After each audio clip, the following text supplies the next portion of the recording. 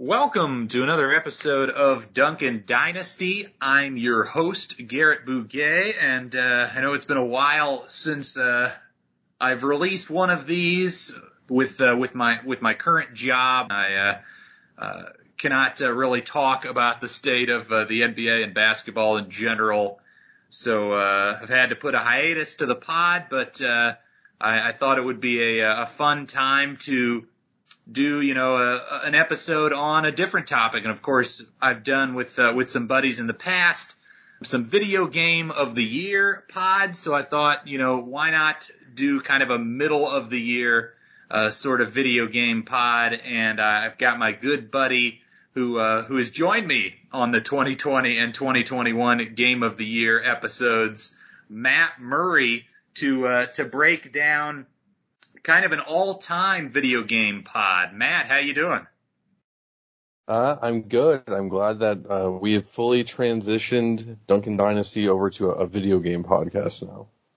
Yes, exactly. I even changed it on my Twitter bio from Duncan Dynasty NBA pod to Duncan Dynasty Pop Culture pod. So, okay. we've already rebranded and we're ready to roll.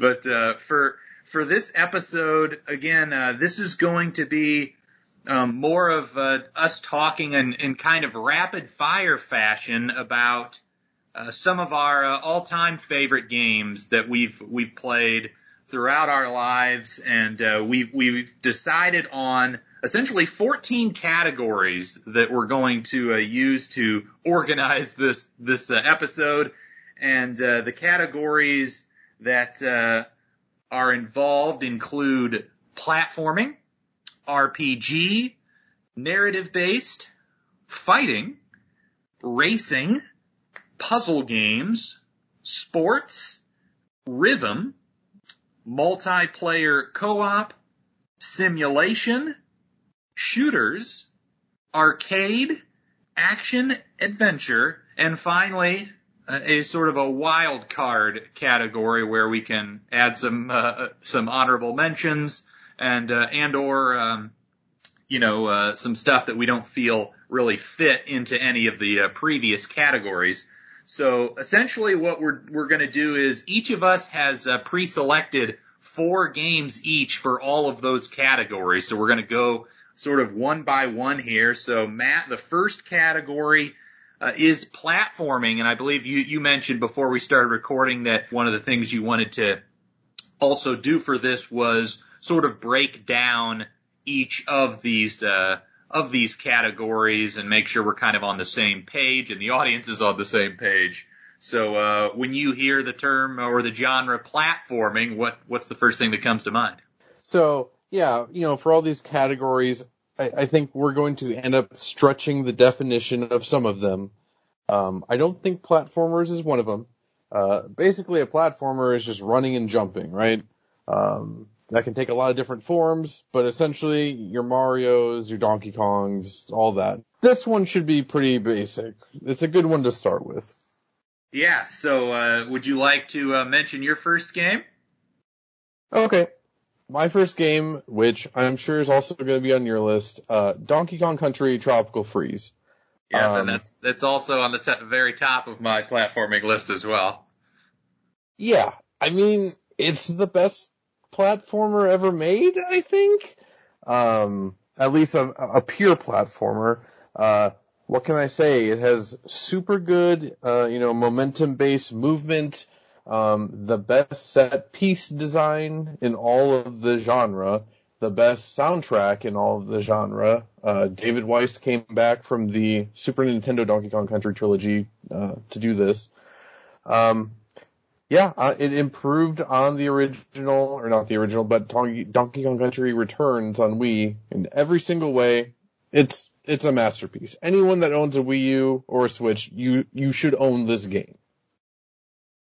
Absolutely. Yeah, I don't have much else to say other than the couple levels, Windmill Hills and Grassland Groove, like not only the music for those levels, but the actual level design themselves are just fantastic. But yeah, all the way through a beautiful and gorgeous and fun experience.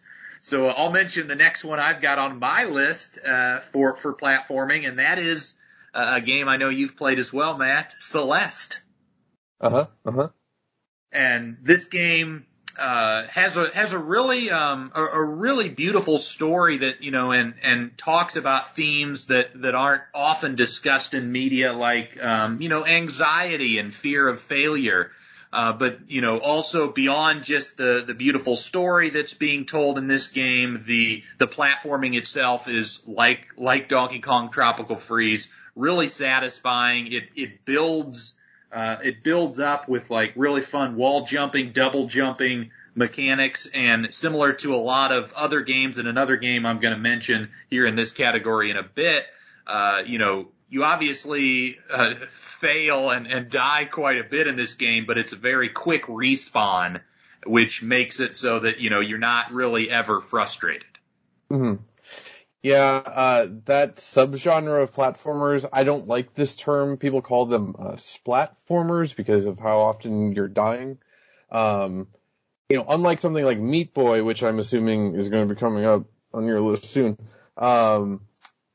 I like that Celeste, it's not, you dying so much isn't the butt of a joke. Where in Meat Boy, it's like, hey, look, you died so much, ha ha ha, isn't that funny? In Celeste, it's meant to be a, like, look how far you've come kind of thing. But yeah, Celeste, absolute masterpiece, one of the best platformers ever made. All right, what do you got next? Next, I have Super Mario World 2 Yoshi's Island.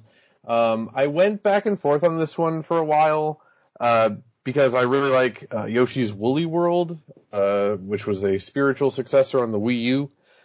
In the end, I went with Yoshi's Island just because I think the boss fights set it over the top. One of the best boss fights in the genre, I think. You get swallowed by a frog and have to throw eggs at its uvula. That's really sick. It's a great game. There's really nothing else like the Yoshi games. Not all the Yoshi games are good. In fact, many of them are bad. But Yoshi's Island and Woolly World are just amazing. The egg throwing puzzles, the physics on the egg throwing stuff. Yoshi's Island has like a kind of crayon or colored pencil aesthetic going on. It's one of my favorite games of all time. Really nothing else that can be said about it. It's fantastic. Yeah, and you already brought up the next game on my list, which is Super Meat Boy. And again, yeah, similar to Celeste, as you called it, it's a splatformer. We don't need to call it that. It's fine. It's bad. It's a bad word. But you know, the thing, I think, like, just the pacing of this game, how fast you can move, I think sets this apart from a lot of other platformers I've ever played, and the difficulty ramps up pretty quickly. It's a very challenging but very fun game, and again, really fun soundtrack. And yeah, it doesn't have like the, you know, very sincere storyline of a Celeste, but, you know, it as you stated, it sort of pokes fun at how you get a replay of all the different ways that you died when you finally complete a level, which is fun in its own right. And then there's also like levels that sort of test your patience. You know, you're consistently moving so fast a lot of the game, and then other times you have to like very slowly maneuver your way around a bunch of killer saws. So it's a really fun game. Yeah, and I'll also throw in there, for one, the sound design is amazing, like the sound effects. Like, I mean, yeah, you're just a sentient chunk of meat, so all your footsteps are really like squelchy and squishy. Yes. I really like that. The other thing I really appreciate about Meat Boy, all the secrets, like there's all these black holes that take you to secret sets of levels. When that game came out, it was like a big, like cultural thing of people sharing, like, oh, did you find the portal in, you know, the third level or whatever? So many cool secrets in that game. I do think it's been outclassed, but it's also been over a decade since it came out. For the time period it came out, it was unmatched. Yeah, and I feel like with some of my picks as well, like yeah, I haven't gone back and played Meat Boy in quite a few years, so some of these picks might be more nostalgia based, just because that's how our brains operate, right? Sure. All right, what do you have next in this category? I have Kirby Planet Robobot, which, if you know me, or if you follow me on Twitter, I'm a Kirby dude. That's my favorite video game series. It's probably just my favorite multimedia thing in general. I go back and forth between if I think Kirby Planet Robobot or the new one, Forgotten Land, is the best one in the series. Oh, and I think we forgot to mention, real quick, with one exception, I don't have any games from this year on my list. I just partially saving it for the next Game of the Year podcast anyway, but just wanted to throw that out there. That's why I have Robobot on here definitively and not Kirby Forgotten Land. But anyway, Robobot is definitely the best side-scrolling Kirby game. Really good set of powers. It has this like cyberpunk aesthetic, but it's still cute and Kirby. So like you get Waddle Dees that have like cyborg heads. Amazing soundtrack. Kirby games usually culminate in big set piece moments, and this has the best set piece moment in the whole series. I won't go too much into it here. I will give a shout out real quick. If you want to know more about Kirby stuff, I was on a Kirby podcast a few months ago on the All In, a Nintendo podcast. I think it was episode 99, where we spent like an hour just talking about just Kirby. It was really fun.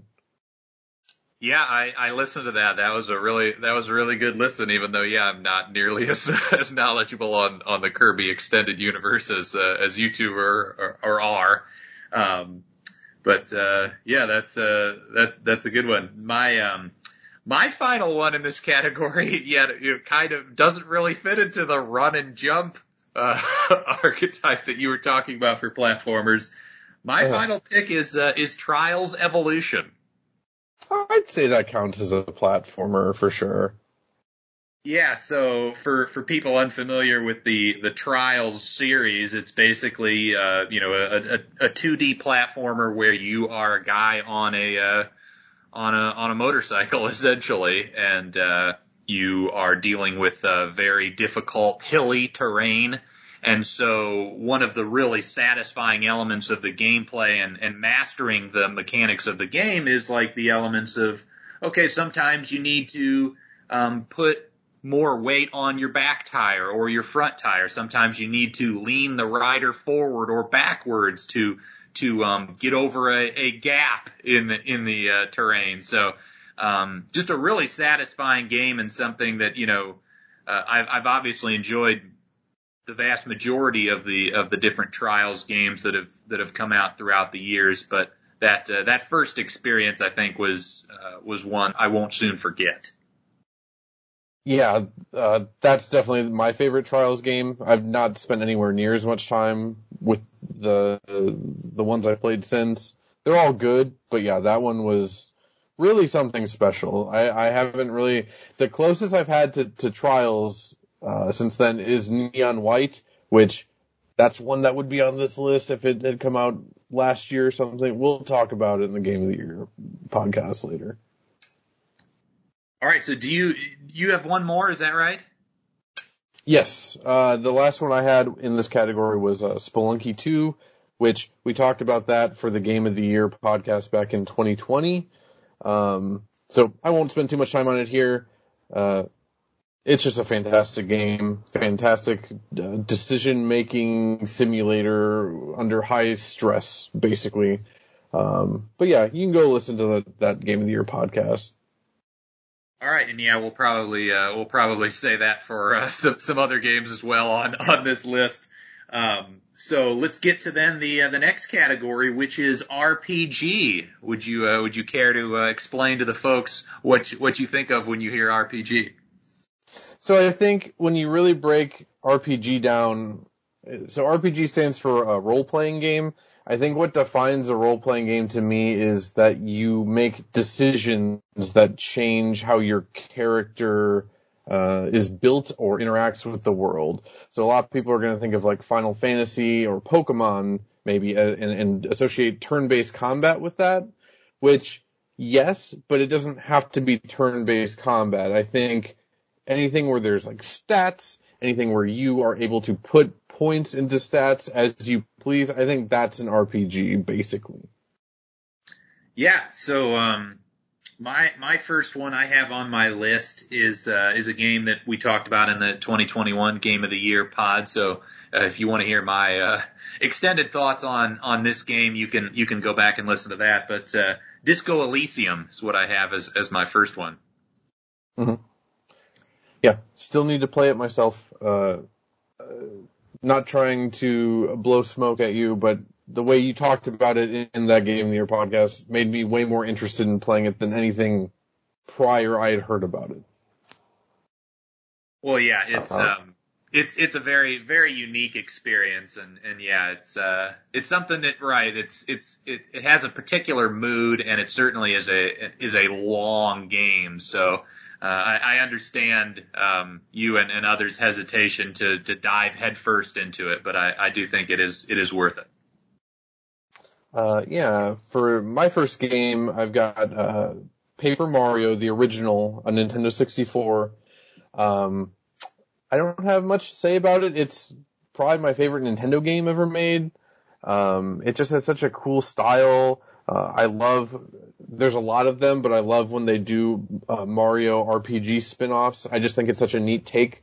They do a good job of combining platforming with RPG mechanics. So like, it's a turn-based battle, but if you're jumping on an enemy, you have to press A at the right time to bounce off of that enemy and do more damage and that kind of stuff. I think the combat the combat and the character building system is relatively simple, especially compared to what we have nowadays, but it still can get pretty deep. You can do some really neat stuff with it, and when you couple that with like the kind of pop-up book aesthetic it has going and the really good soundtrack, it's still a great game. I just replayed it last year on the Nintendo 64 app on my Switch. It's a really, really, really good game, and it's better than Thousand Year Door, and I don't want to hear anything otherwise. Well, yeah, I've never played any of the Paper Mario games, but I think one of the games I have on my list, I believe in the past you brought up that some of the gameplay mechanics are similar, but that the next one I have here is the South Park: The Stick of Truth. Mm-hmm, mm-hmm. And obviously most people listening are familiar with South Park, the TV series. So in this game, you get to sort of you create your own character and inhabit the world of South Park. And it's really fun just to wander around the town and even go inside the different houses. And there are, collectibles that you can find as well. The dialogue is really funny. And then, yeah, you've got these sort of, right, like I think of it as, Paper Mario, or almost, kind of like those Pokemon sort of fighting exchanges where the turn-based combat. Mm-hmm. Yeah, it's been a while since I played Stick of Truth, but yeah, anyone looking for a Paper Mario-like, because there's really not that many games that play like Paper Mario. This is definitely one of the better ones, which is a weird thing to say about a licensed South Park game. But yeah, the combat is genuinely good. The character building is fun. The classes are good. It's a genuinely good game. And yeah, I remember laughing at it, which I don't say often about games. So, next on mine is Dragon Quest XI, which, we won't get super into Dragon Quest stuff. I'm a relative newcomer to the series in that I haven't played all the really old ones. When I first played Dragon Quest XI on my PlayStation 4, I thought it was really good, but it didn't seem anything that special to me. When I replayed it on my Switch a couple of years later, I think that's like a top 10 game of all time. The story is amazing. The characters are like genuinely lovable. I got teary-eyed multiple times, and that doesn't really happen to me very often, especially with like very anime inspired games. Dragon Quest is also, the art of it is done by Akira Toriyama, the artist and creator of Dragon Ball. So I don't know. There's something about his art that immediately is nostalgic to me. Just an amazing game. I think it's one of the few games I could recommend to like literally anyone. Like, I think it's actually a really great starter RPG. If you've never played an RPG or only have played like Pokemon or something and are looking to get into the genre, yeah, I would recommend Dragon Quest XI over just about anything else. It's truly a remarkable special game. Yeah, I'll have to look into that because the only Dragon Quest game that I've delved into even a little bit is the demo for the Dragon Quest Builders. Mm-hmm. But yeah, even that was a lot of fun as well. The next game I have on my list is Marvel's Spider-Man on the PlayStation from 2018, and I know you played this one as well. Mm-hmm. Yep.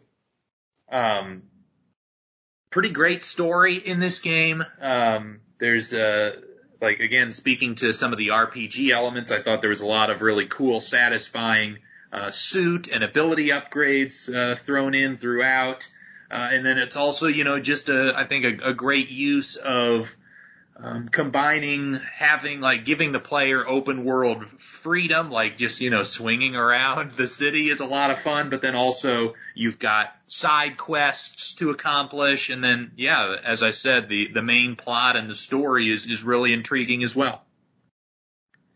Yeah, as a lifelong Spider-Man nerd, I think it still might be my favorite, interpretation of that character and world. Obviously, Into the Spider-Verse is amazing, but yeah, in terms of a Peter Parker-focused Spider-Man story, I genuinely think this is, the best one in any medium. That's saying quite a lot. For my next game, I have the original Dark Souls. Again, there's so much to talk about that trying to do this in just a few seconds feels unfair, but yeah, it's Dark Souls. Everyone's heard of it. It's as good as everyone says, if not better. I also, the series has a reputation as being brutally hard, and I think the developers kind of leaned into that after Dark Souls 1. But Dark Souls 1 is just a super good, post-apocalyptic medieval RPG. You can do so many cool creative things with your builds in terms of making obviously you can just play a standard knight or whatever. You can play a bandit, that's all cool or whatever. But the magic is so neat in that game, even now, 12 years removed. I think only really surpassed by this year's Elden Ring. It's so special. One of the coolest worlds in any game I've ever explored. I've only played through the whole game once, and I still think about moments of the first time I made it down to Blight Town and the first time I fought Sif. It's incredible. It lives up to the hype. If you never played Dark Souls and you want to get into the series, just play Dark Souls. Just do it. It's available on everything. It's fantastic. All right, my last game is a game I don't think I really need to elaborate much on because a bunch of people have played it and it's really well known, but it's The Last of Us. Mm-hmm. And I've played both The Last of Us and The Last of Us Part 2. I think I prefer the first game, even though the second game did a lot of really cool things and expanded in a lot of neat ways, but again, I think that the story specifically from the first game is just so compelling. Yeah. I'm curious to see that, they're making an HBO show adaptation of it. I'm curious to see how that goes because, yeah, the story is definitely it's the story and the presentation, especially compared to other video games, that really set it above the standard fare that you get in games. If y'all know me, I might talk a lot of stuff about Last of Us being super overrated, and it is. However, it's still a really, really great video game and an above average story and presentation. It's definitely worth checking out if you've never checked out Last of Us. Yeah, I'm excited about the series as well, and apparently one of the writers for the show actually wrote Chernobyl, which is one of my favorite TV shows. of recent years. So, yeah, let's see. Do you have one more here in the RPG section? Yeah, I have Hollow Knight, which this is kind of stretching the RPG definition a little bit for me, but it's still build oriented. Hollow Knight, one of the best Metroidvania. I would argue it is maybe the best Metroidvania. It's just, I don't know, it's the first game in its category that, like, made me feel the way I did when I was a kid playing Super Metroid for the first time I feel completely lost. I'm completely alone. I'm down in this weird bug-infested cave. I have no idea where the hell I am. All I've got is my sword and my wits and a dash. It's a really, really, really great game. I know I keep saying that about all these games, but this is our favorite games of all time, basically. Hollow Knight is truly, truly something special, and it only costs like $15. That game took me like 80 hours, and I didn't see nearly everything. So it's also one of the best values in gaming. Absolutely. So let's move on now to narrative based. And I'm gonna be honest, I'm already like fretting one of my selections for this to actually fit in this category. But yeah, what are your thoughts on just when you think of the genre that's based on narrative? What would you say that is in video games? Yeah, it's less of a genre, and just it's kind of just like, for me, it's a necessary classification. Like all my 4 games that we're about to get into are completely different, like, mechanical genres, but they are all very story focused. So that's what I would say. Any game where the story is like the main driving force, and like usually they're very linear. That doesn't have to be the case, but yeah, usually they are linear games that really, really have an emphasis on their storytelling. Yeah, so I think at least 2 of my 4 fit into that description. Okay. So I'll start with maybe a couple that don't. But Okay. and part of this is like we are with these with 14 categories and 4 for each. That's 56 games. And there was an element of like certain categories. It was like, oh, I had an overload, right? It was like I could think of like 8 to 10 that I would like to include, and then other categories where it's like I'm kind of struggling to get to 4. So in a way, this is kind of cheating to get to all the games that I wanted to get in here. But I'll just mention a couple right off the bat that I think are kind of borderline. Solar Ash, and which I talked a bunch about in the 2021 Game of the Year pod. So if you want to hear about that game, you can just reference that. And then also I've got the game Journey on here. I would say at the very least, Journey is definitely a narrative focused game. It just doesn't. The narrative is very very light. It's just it's more about the journey, I guess. But yeah, I would say that is for sure a narrative oriented game. Yeah, and Journey, absolutely gorgeous looking game, and yeah, it gives you the goal right at the beginning. Essentially, you are it's a third person sort of open world. Well, not even really open world, because you're kind of guided in the direction you're supposed to go the entire time. But you see this mountain way in the distance, and you're essentially on your journey to get to that point or get to that location, and you experience a bunch of stuff along the way. But one of the, it's a very short game, but one of the more memorable gaming experiences I've ever had. There just are some moments that are just utterly captivating and mesmerizing. I think like people can get it probably for $20 or less at this point, and it's something you can play in one night, and I think for the most part, if you've got a little patience, I think most people would enjoy it. Yeah, I won't go too far into my Journey thoughts just because they're kind of heavy spoiler focused, but there is a very unique thing that game does that I don't know. It's not really a secret, but I don't think everyone knows about it. it really emotionally affected me with how my game happened. Also, because of this very unique mechanic that I'm dancing around, everyone's journey with Journey is going to be different. Even if you replay Journey, it's going to be different each time, despite how like linear and short it is. And yeah, my first time through, I had a very emotional thing happen. It's very silly in hindsight. We don't need to get into it. But yeah, that game is something special. I guess I'll get my sort of cheating one out of the way first, which is Chicory, A Colorful Tale. This is less me not being able to come up with 4 narrative-oriented games and more so I couldn't fit Chicory in anywhere else. And the narrative is very important, so I stuck it here. But yeah, we talked about it on the 2021 Game of the Year podcast, so won't get into it here. For my next one, I'll just get this out of the way too. It's There Is No Game, Wrong Dimension. I'll get it out of the way because I really can't say like literally anything about it. It's one of the most neat games I've ever played in my life. I really wanted to talk about it on the Game of the Year podcast last year, but there was no way I could.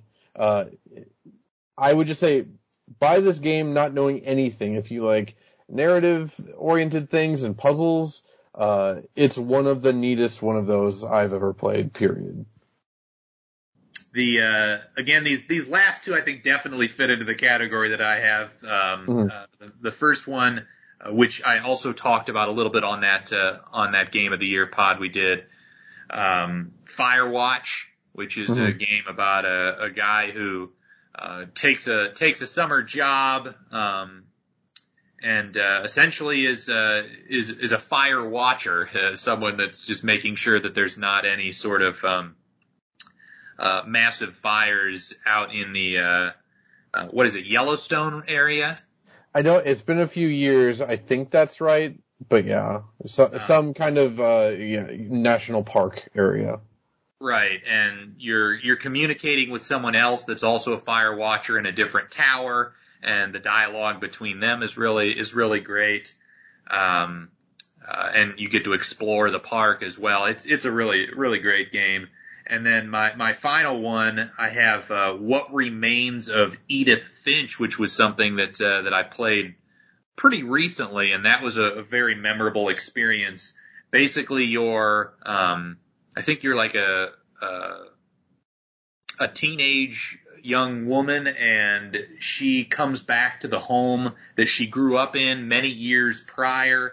The house is abandoned now, I believe, but as you sort of walk through the different rooms in the house, which were rooms that your siblings lived in, your aunts and uncles, your grandparents, when you walk into those rooms, you sort of get to experience an important life moment, or even in some cases the final moments of the different members of her family. And it was just a really unique experience. Yeah, I've played both of those, and yeah, I've only played through them each once, and it was years ago for each of them, and yeah, I still like have very vivid memories of both of them, particularly Firewatch. Edith Finch is way more like set piece oriented, where like each memory that you're reliving is like completely different, and it's super cool, and I can't imagine how hard it must have been to make some of those. But yeah, Firewatch. I still think about that game regularly. It's something else. I don't think I've ever played another game that has that exact like tone to it. It's super cool. For my last two, I have two Nintendo DS games. I think the DS is very overlooked, being like a handheld, weird little dual screen thing in regards to games like this. The first one I have is Ghost Trick, which it would take a long time to explain, but basically you wake up as a spirit, you're already dead, and you have no memory, you don't know who you are or why you're dead, and it's kind of like a puzzle-solving game where you're in these environments, and like usually it's like bad things are happening to people in those environments, and you as a spirit have to figure out how to stop them. It's like you can move as your ghost form into different objects and affect them in different ways. So it's kind of like almost like a Rube Goldberg machine kind of thing of trying to figure out like, okay, if I go to this lamp and turn this lamp on, does that scare the dude? But if it scares the person, they might accidentally fire their gun and kill the person that I'm trying to save. Super unique gameplay, super cool look to it. I don't know how to describe it, but it's the characters don't have like outlines and they're all like rotoscoped. Very, very cool. I think it's also available on like phones and tablets and stuff nowadays. One of the coolest games of all time. The other one is Hotel Dusk Room 215, which is pretty grounded, like detective noir thing set in like the 1970s, I think. I think you're playing as a detective named Kyle Hyde. It's just a detective story set in like a hotel in the 70s, and all the characters you're meeting and all the different rooms that you're going to and figuring out. There's a bunch of puzzles. At one point you're doing bowling in a hallway for some reason, and it's touchscreen controlled. It's really sick. The soundtrack, I still listen to it. It's so moody. The character portraits are like drawn in black and white. It's so good. I wish it was on other stuff so people could play it without tracking down a DS, but it's something special.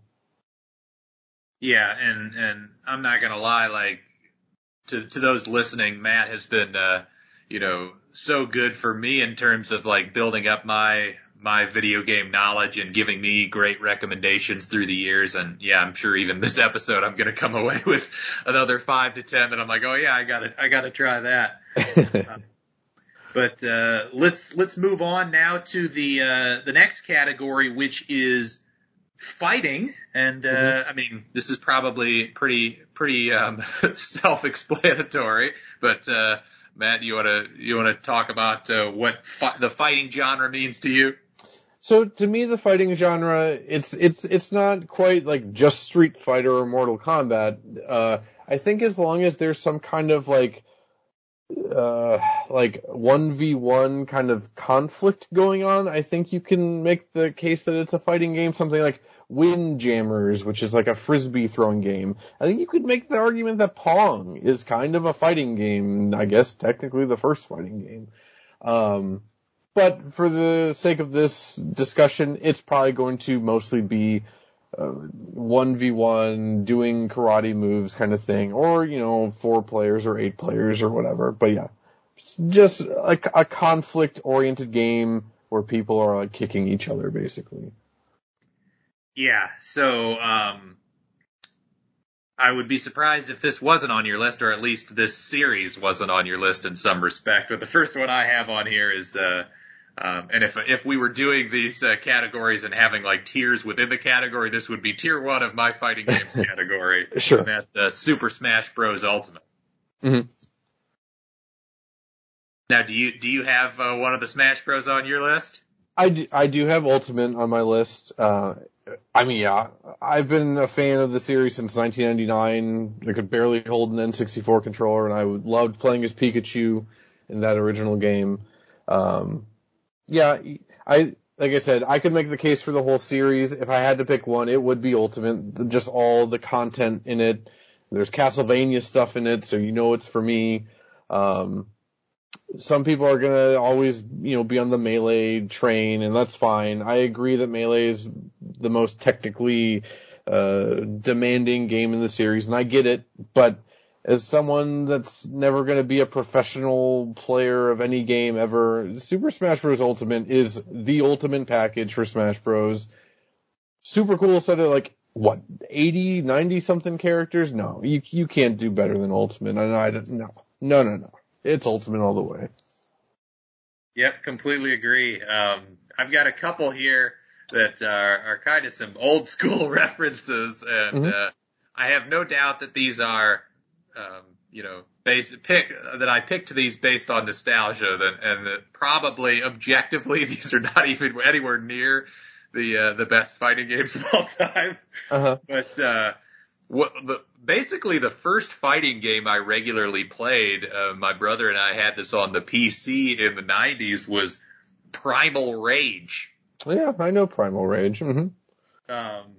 basically, I think there was just 7 characters. They're all sort of like dinosaur-esque characters. And again, it's been, probably 25 years since I've played this game, but, I still have fond memories of doing so. And then, another one that's, kind of an old school shout out, and that's, Bloody Roar. Yep. This sort of like the gameplay I would describe almost as like a combination of sort of Tekken, because there's a lot of like combo stuff, but then there's occasionally more advanced move sets that that I would describe similar to like a Street Fighter, but essentially you start as a human character, but then you have the ability to like power up into an animal. And, like, for example, my go-to character was a guy named Gato, and he turned into a ferocious lion. My brother's favorite character was Greg, and he turns into a gorilla. There was an Alice character that turns into a rabbit. But, I remember this also being one of my earlier sort of fighting game experiences and really enjoying it. Yeah, with Primal Rage, I don't know. I think I played it once. I remember you could like eat people because like your monsters, like they're giant gorillas or giant dinosaurs. You could like, I don't know. You had like villagers that were like cheering for you, and you could eat them or something. That's the main thing I remember about it. I've never played Bloody Roar. Never played any of them, but yeah, they were quite popular back in the 90s for sure. Okay, for the next one I have is Soul Calibur 2, which it's really the only Soul Calibur I've ever played. I wish I was more into fighting games. Like, I love the idea of fighting games, and I watch, tournaments, even for games I've never played. It's super fun watching. But if you don't have someone, like, to regularly play these games with, it just doesn't work, right? But yeah, Soul Calibur 2 was the only one besides Smash Bros. That I ever had, like, my group of friends back in 8th grade, like, we would get together every weekend and play Soul Calibur 2. It's cool because it's one of the few, like, 3D fighting games. Even Tekken, it is 3D, but you don't have as much freedom of movement in Tekken as you do in Soul Calibur. I also like that Soul Calibur is weapon focused, like each character is a different weapon type.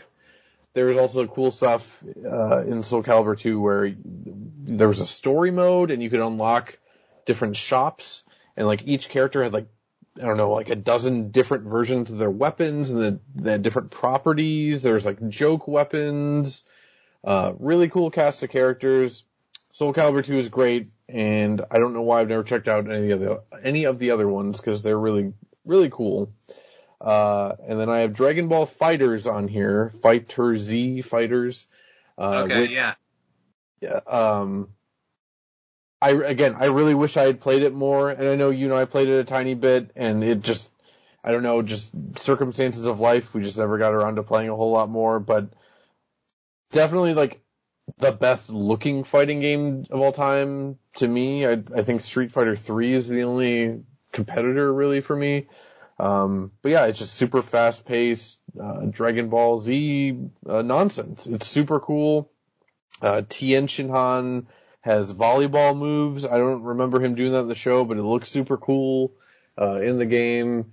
Just super neat. I'm still, like, if they make a sequel to that, I'm there day one. Not even a question. I guess I'll do my last one real quick. It's Tatsunoko versus Capcom. So, it's like Marvel versus Capcom, but instead of Marvel stuff, it's Tatsunoko, which is a Japanese, like, manga and anime studio or brand.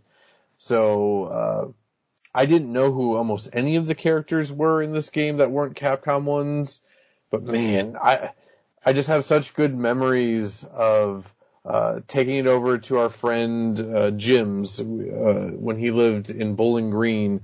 I don't know, it was some weeknight we were playing Tatsunoko versus Capcom at like 3 a.m, and we were screaming, just literally screaming, and people outside were yelling at us because we had the windows open, and people were yelling about 8 million damage, and it's fantastic. I think it's better than Marvel vs. Capcom. I get it. I get why, to an American audience, they would be much more interested in Spider-Man fighting Ryu as opposed to people dressed as birds fighting Mega Man Volnut. But Tatsunoko vs. Capcom is really cool, and once again, it sucks that it's stuck on the Wii, and we're probably never going to see it again.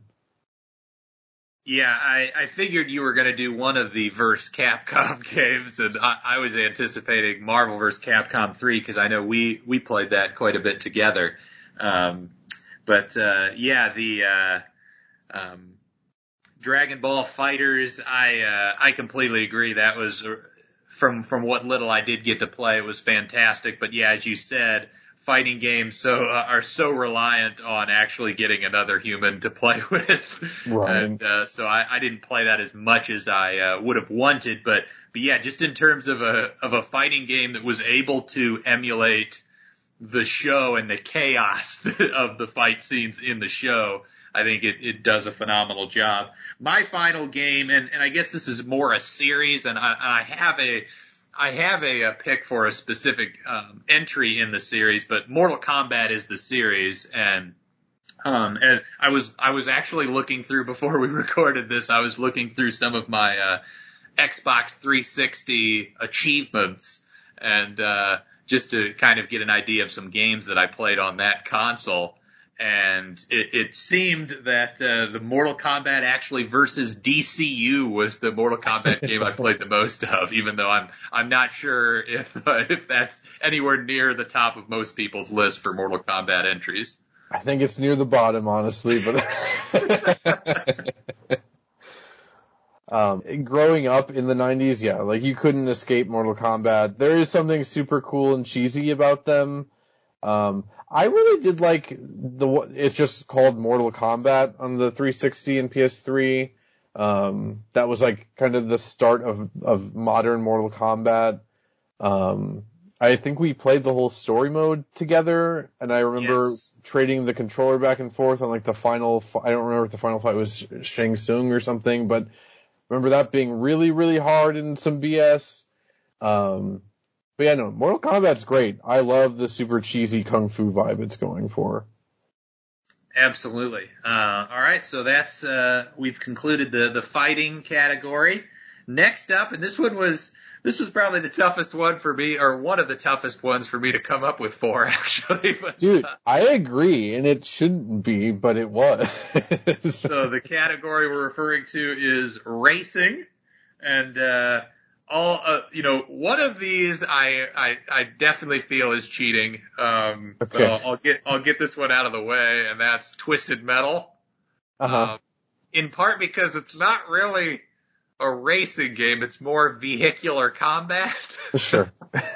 But I figured, because you're driving around in a car and obviously like going fast and eluding people and stuff, it matters. Like I figured I could slide that one in there, but it's another game that I have a lot of nostalgia for.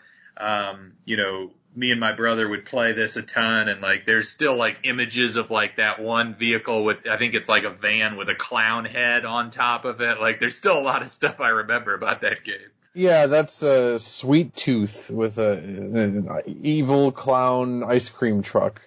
Yes. I played a lot of Twisted Metal 2 as a kid. I remember you could blow up the Eiffel Tower and like you could blow up the Statue of Liberty, and then like when you hit it with a couple missiles, she'd be in a bikini all of a sudden, and then you hit her again, and then she like gained weight. I don't know what that joke is, but they are making a show. I don't know if it's on like Paramount Plus or something. They're making a Twisted Metal show. I don't know how that's going to work out. Yeah, I think it's a relic, probably best left in the 90s, but I guess we're going to see it dragged into the modern age. I will also say, hey, it's a race to kill each other, so I think it counts as a racing game. Okay, well, I appreciate that. Yeah, I have no idea. I had no idea about the show. I don't think I plan on watching, to be honest. Out of morbid curiosity, I'll watch like an episode. I've watched dumber things, I guess. So for the first one I have listed, it's Mario Kart 8 Deluxe. I debated back and forth between Mario Kart 8 Deluxe or Mario Kart 7. I think overall I like the track selection and the physics of Mario Kart 7 on the 3DS a tiny bit more, but there's so much stuff in Mario Kart 8 Deluxe, and we're getting new courses for the next like year and a half. It's basically the perfect kart racer at this point. The most content, a lot of cool characters. You can play a Shy Guy in it, so I'm all in. Yeah, I also have Mario Kart 8 on my list, and it's similar. I almost feel like that's what the argument you just made is a similar argument to like picking Ultimate over something like Melee. Well, yeah, maybe objectively some other previous entries are better, but like just the sheer amount of tracks and things just makes Mario Kart 8 so special. The next one I have on my list, and this was a game that I'm mostly, and we do have an arcade category coming up later, but this one fits into both the arcade and racing categories, but I mostly played it as at the arcade, and that is that Star Wars pod racing game. Okay. Mm-hmm. I don't know what it was about this game. I mean, I thought it was really fun, really one of those games that when I think about going to the arcade and playing, this is probably one of the 5 to 10 games I think of. But just the differences in the different types of pod racers you could use. Some are a little bit wider, some are skinnier, some are faster, some are, better at handling. But, the courses also were really neat. And, there's obviously been a ton of different, Star Wars related video games, but this might be the one that I've played the most, surprisingly. So I actually don't find it that surprising. I think this is a really well-loved game. I played a tiny bit of the N64 version at a friend's house as a kid, but it was beloved enough that I think you can buy it like on modern consoles like PS4 and Switch. Like it was pretty popular back then, and I think it is genuinely well-loved. So that doesn't actually surprise me too much. For my next game, I have F-Zero GX, which was the GameCube F-Zero game. If you don't know what F-Zero is, it's the game where Captain Falcon from Smash Bros. Comes from. I still think this is like the coolest looking racing game I've ever played. It's so fast. The courses, there's just corkscrews and anti-gravity and all this nonsense. Really weirdly good soundtrack.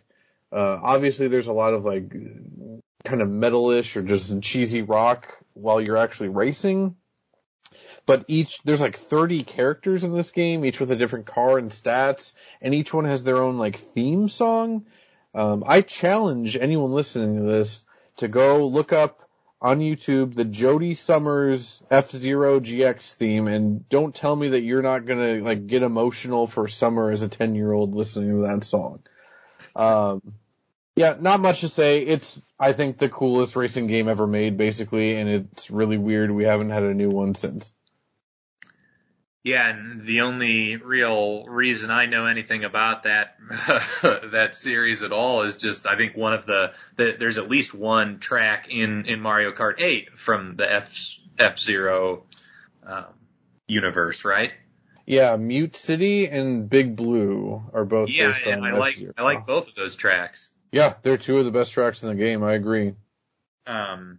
So my final racing game I have, and I know you and our buddy Andrew Wilkins both prefer a different entry in this particular series. You guys like the Burnout Paradise, but my favorite was the Burnout Revenge, which I believe was the game right before Paradise. Mm-hmm. But anyways, like, you've got your basic racing modes in Burnout. But what I think makes this different than the typical racing game is just sort of how violent it is, where like some of the goal is to just like wreck into other cars and, there's even a mode in the game just called a crash mode where you like jump off a ramp over a highway and try to just wreak as much havoc as humanly possible. But I just remember playing, I played this game a bunch in college my freshman year with my buddy Matt Burgess, and it was one of the games that we always played together, and yeah, really enjoyed it. Yeah, I don't have much experience with the series. I do like what I played of Paradise, but yeah, I bought the remaster a couple of years ago on PS4. Wilkins and I played a bunch, and then I had honestly never touched it since, but it was really cool. And yeah, I do know that the Paradise is more of like an open world concept. Right. And I do think, if I remember correctly, there are there are races, and then there's also like these different challenges, including causing like mayhem and like crashing through stuff. So I think they did include some of that. It just obviously wasn't the focus of that one. So for my next one, I've got Sonic and Sega All-Stars Racing Transformed, which is the longest title by far. Not a lot to say about this. It's a really good kart racing game. I don't have as much love for Sonic and Sega stuff as I do Mario Kart, whatever. But in terms of pure gameplay, I think it's better than most of the Mario Karts. It was a launch title for the Wii U, and as anyone that owned a Wii U at launch knows, there was nothing to really play on that for like nearly a year. So like this was kind of my most played game on the Wii U for a long time. Just really cool. A lot of Sega nostalgia, really good remixes of Sega stuff, a lot of Sega love in general, and gameplay wise, the transformed part of the title comes in that you transform from a car to a boat if there's water, or to an airplane if there's aerial sections. Really cool game, and I think the follow-up that came out just a couple years ago is supposed to not be that good, which is a shame, because this is a genuinely really good kart racer. Then the last one I have is Outrun, which it's maybe Yu Suzuki's most famous game, maybe the most famous racing game ever. I guess maybe Mario Kart at this point is more famous, but it's just an arcade racing game. It's not a racing game in the sense of like you're not racing other players. You're only vaguely racing other cars controlled by the computer. It's more of a time trial thing. But yeah, instead of like a racing car, you're just a dude driving like a Ferrari with like a lady that your arm is around, and you're listening to chill music as you drive down this like tropical highway. It's just a classic. It's still a really good game to play. If you own any of the 18 Yakuza games, you can play it in those games and at any of the Sega arcades. Nothing else to really say except that at one point Outrun was so ubiquitous. When I was in driving school in Ohio, back when I was 16 or whatever, one of the videos they showed us started off with a kid playing Outrun. And I was the only kid in that class that was like, "Oh, it's Outrun." So that's all I got. Well, yeah, and like I said at the beginning, I've probably played, I've probably played less than like 15 racing games in my life. It's just not a genre that I really have delved too far into. But as it seems like for both of us, like some of the better ones do stick in the mind and are pretty memorable experiences. Let's move on to the next category, which is puzzle games. So Matt, why don't you give us your definition of what a puzzle game is? So this one, I think you can kind of break this one wide open. Obviously, most people are probably going to immediately think of stuff like Tetris. So like falling block stuff, that's obviously like puzzle. But yeah, I would stretch that further and just say like, yeah, any game that you're kind of using more of your logic than like your dexterity, I guess. Not to say that puzzle games can't have like dexterity oriented things going on. We'll get into it for sure, but I don't know. Just any game where you are generally solving puzzles more than like hitting stuff, I guess, if that makes sense. Yeah, absolutely. So, the first game I have on my list, and this is one of my favorite games of all time, The Witness. Mm-hmm. And I'm sure you're not surprised at all to hear me bring that one up. No. But it's for those familiar with a game like Myst from the 90s, or the series Myst from the 90s. This kind of has a similar vibe where it's, first person, you're kind of on a deserted island, and you're just walking up to these different puzzles that you have to deal with. And what's really neat about this game is not only are there puzzles in terms of you'll just walk up and there'll be like what looks like a flat computer screen where obviously there are puzzles on there, but then there's even environmental puzzles as well within this world. And you've got the game obviously gives you different types of puzzles to solve, and all of them sort of ramp up in difficulty as you progress. There's stuff that are like kind of Tetris-like puzzles. There's other ones that are more maze-like, and there's even stuff where you've got mazes that you have to solve where you have two lines going on the right and the left-hand side, and there's like a symmetry element where when you move them up, both lines on each side go up at the same time, and you have to navigate different puzzles on the right and left-hand side while, being restricted to the way you're moving it moves both of the lines that you're dealing with. It's just a really, really fascinating game, and something that, it teaches you a language as you play. Right. That's a really cool part about like any puzzle game. That learning the language, especially in The Witness, where there is the only dialogue in that game is like his weird philosophy videos that I don't really like or agree with. But yeah, it doesn't ever explicitly tell you how to solve these puzzles or anything. You just figure it out just by looking and doing. And yeah, in terms of the environmental puzzles, I remember when you first started playing that game, I think you played it a little bit, and then I came over and you were getting real into it, and then I left, and then I came over the next afternoon, and it was like, that Always Sunny in Philadelphia meme of like Charlie Day with like a cork board behind him smoking a cigarette going crazy. You were explaining to me like, oh, but there can be puzzles in the environment. Like, look, oh, it's in the sky. Like, you legitimately sounded like a crazy person. But yeah, I watched you play probably at least like 15 hours total of that game. So I've never played it myself, but I know exactly what it is, and I know I'm intimately familiar with it. And yes, it's a super cool puzzle game for sure. For my first one we talked about on the Game of the Year podcast for 2021, Shovel Knight Pocket Dungeon. So I won't spend too much time on it, but yeah, it's a falling block puzzle game. It's a roguelike with the Shovel Knight aesthetic and characters. It's really neat. It's super unique. Never really played anything like it.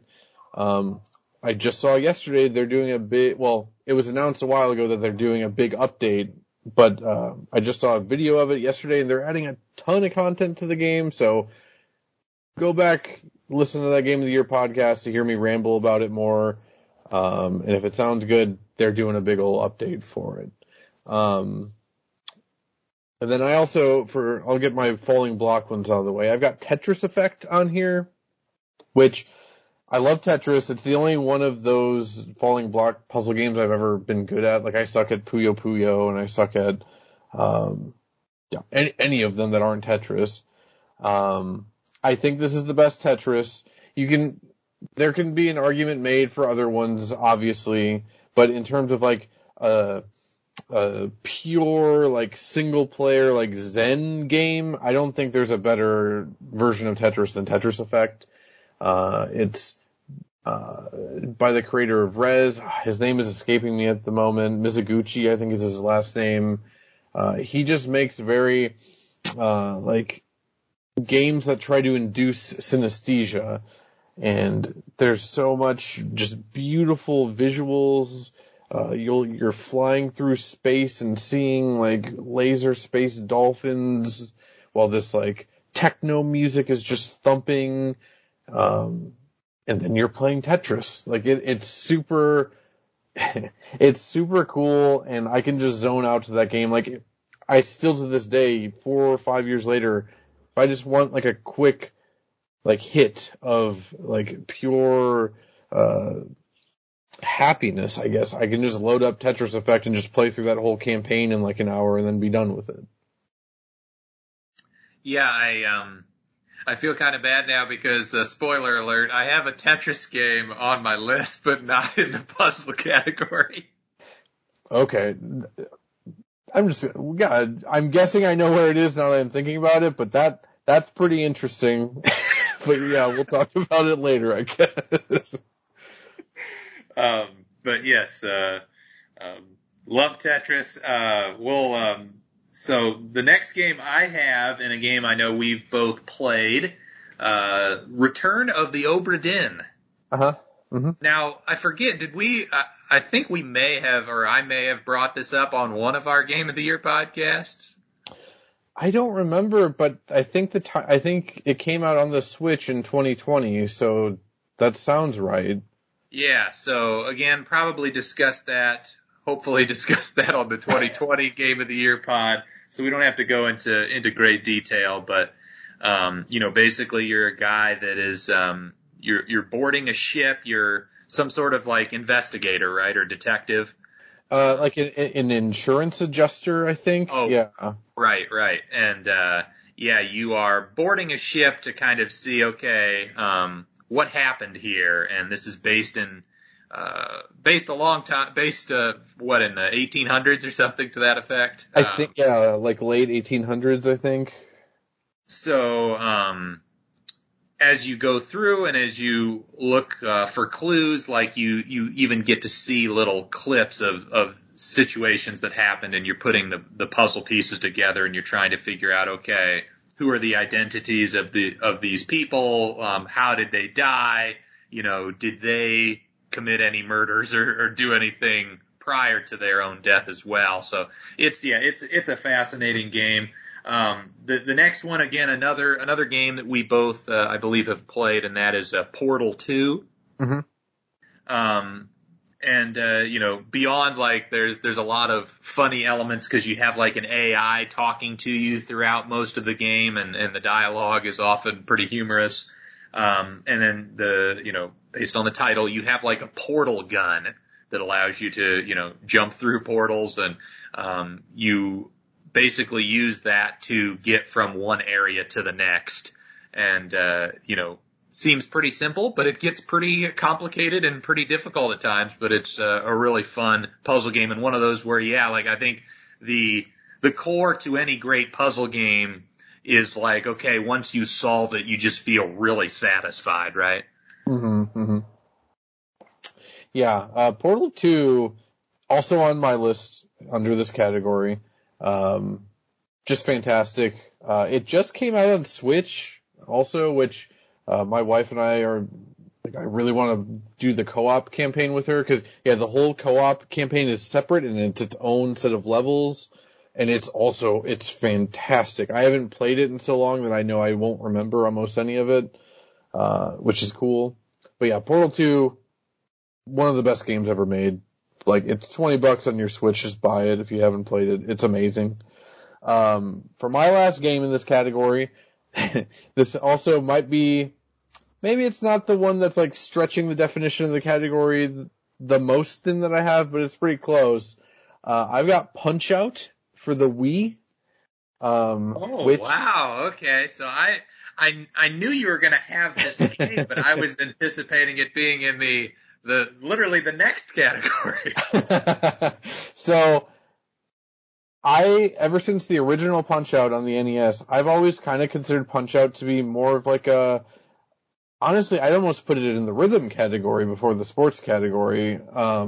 It's like a rhythmic puzzler in a way it's dressed up like a cartoony boxing game, and in that regard, it looks fantastic still. The graphics are amazing. Animation is incredible.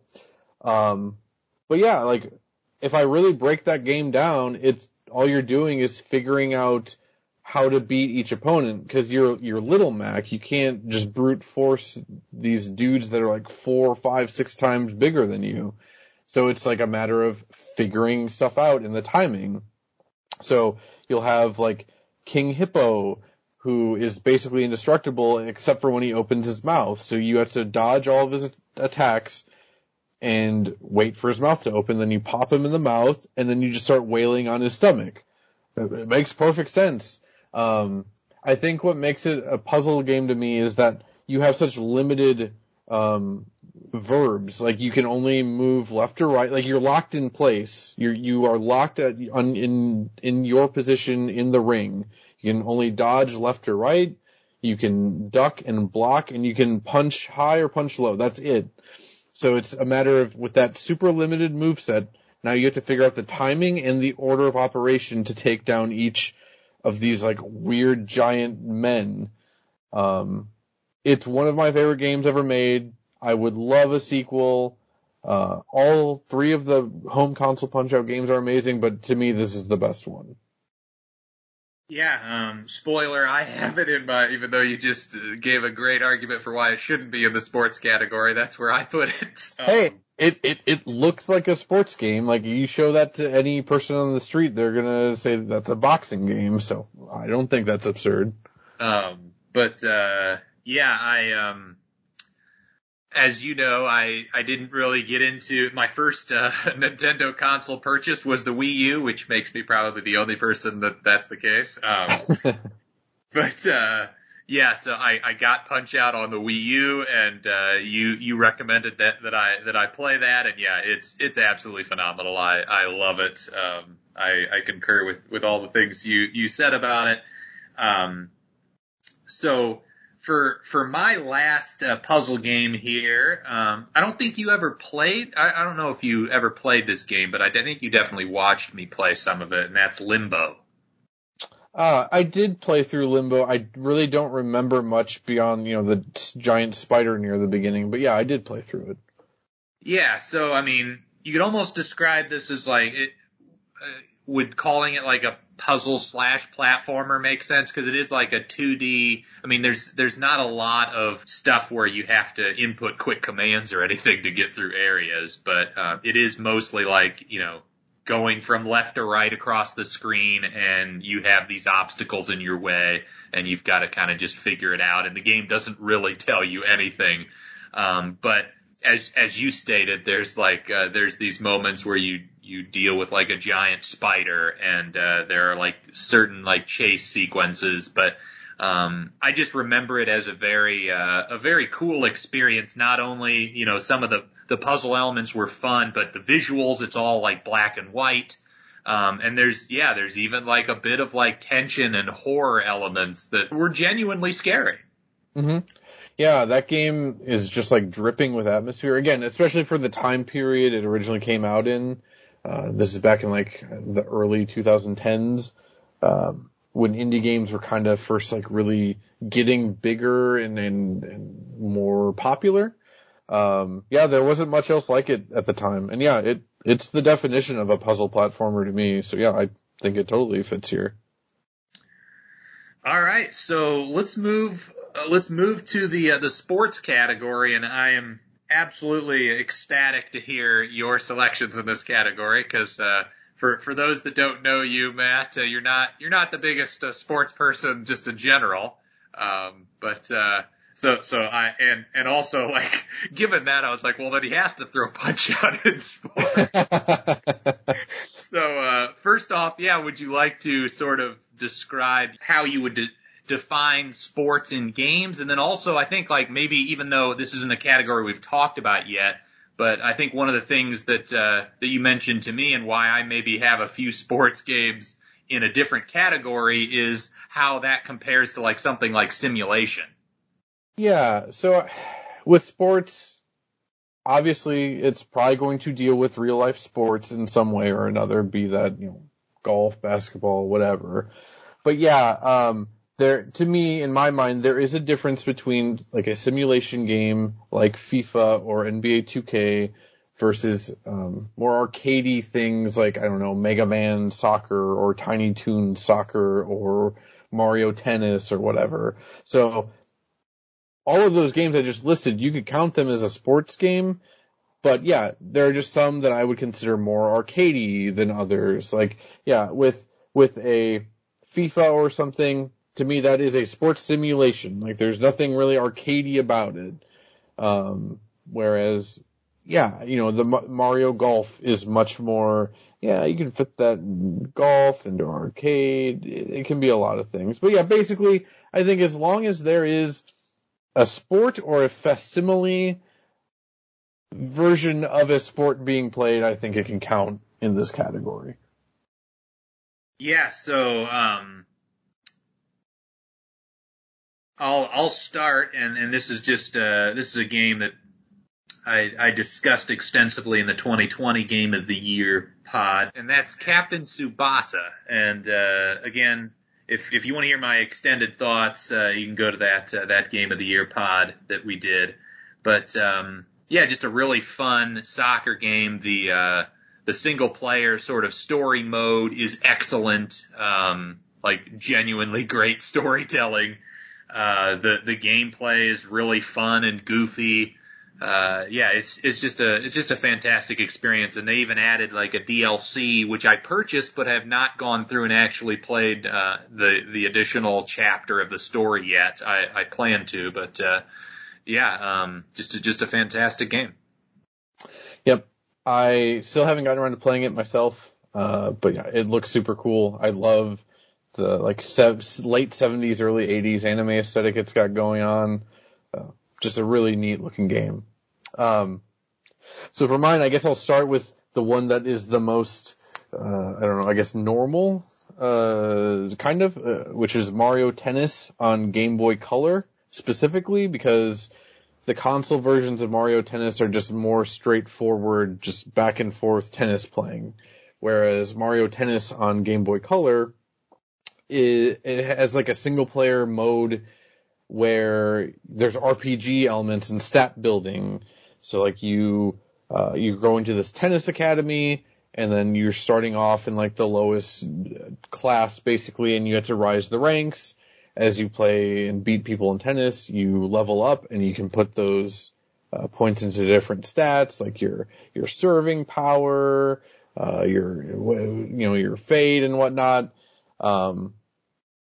I'm not going to make the argument that this is one of the best sports games ever made, but like, yeah, I played the hell out of this game, especially back in like 1999 or 2000, whenever it came out.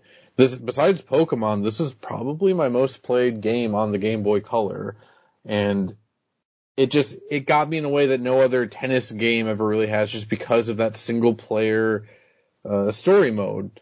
And then for some reason at the end you get to go to like heaven and play Mario and Peach in tennis. It's pretty cool. Yeah, I've played. I don't think I've played that particular version, but I've played some Mario Tennis games throughout the years, and yeah, they're really enjoyable. The next game I should mention I also had Punch Out on my list here. And then the next one I have is NBA Jam. Mm-hmm. It's unfortunate that, and spoiler alert for even the rest of this category and simulation, I will not have any realistic NBA or basketball games on here, because none of them are even close to some of my favorite games of all time, or even favorite sports games of all time. But NBA Jam was one of those that, yeah, kind of the goofy basketball element where, like, you catch fire and and you can dunk from half court. You can make like 8 consecutive threes if you're on fire. Uh-huh. You've got like the goofy commentating where he'll say like boom shakalaka. It's just a perfect blend of obviously I love basketball, but then sort of just the goofy silliness. And like also just kind of the 2-on-2, and like on defense you can just straight shove the guy as a defensive tactic. It's just a really fun game, and something that I bought NBA Jam's, different versions of NBA Jam to play on consoles, and then I also played NBA Jam a decent chunk at the arcade. Mm-hmm. Yeah, it's an arcade classic. Again, growing up with the Sega Genesis back in the 90s, yeah, we played this all the time. I think we rented a copy, and then that Planet Video closed down, so we just didn't have to return our copy of NBA Jam, and we just kept playing it. I always picked the Seattle Supersonics. I don't know why, but as a 7-year-old, it just made sense. I was always the Seattle Supersonics. I guess let's keep the basketball theme going. And this one is probably the one that stretches our definition of a sports game the most, but I've got Pyre. That's Pyre, by Supergiant Games, the creators of Hades. This is a really cool game. I didn't play it until last year, despite owning it for a long time. But yeah, it is kind of it's like a 3-on-3 basketball kind of game.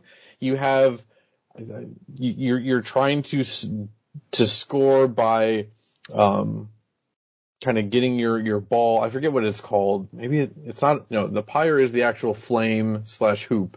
You're trying to score by putting this orb into this flame. And it basically is just like kind of a slower paced basketball. I would almost I've played a little bit of this, so correct me if I'm wrong, but I would almost describe it as like a combination of basketball and handball. Okay, sure. I've only played a tiny bit of handball when I was in elementary school, but yeah, I could see that. I don't know, when I saw footage of the game like years ago, I was like, oh, this is it? This doesn't look, it looks very like slow paced and like, I don't know, it didn't look that interesting to me, but when you're actually playing it and you're actually, forming your team, because each teammate is like a different person in this like dystopian desert wasteland that you meet up with and recruit. Each character has different abilities and skills. Like you have like a hawk lady that can move super fast. I don't remember any of these characters' names, unfortunately, but there's this really small dude who he was like a flea. He was like hopping all over the place. I never let him leave because he was like, that dude was my ace in the hole. Because that's the thing about this game. The other half of it is like an Oregon Trail-esque, like you're in a caravan and you're traveling the world and going to your different basketball games. But you're making decisions along the way of like, what should you be focused on doing in your downtime? Like, should you be resting? Should you be studying? Should you be talking to your other caravanners?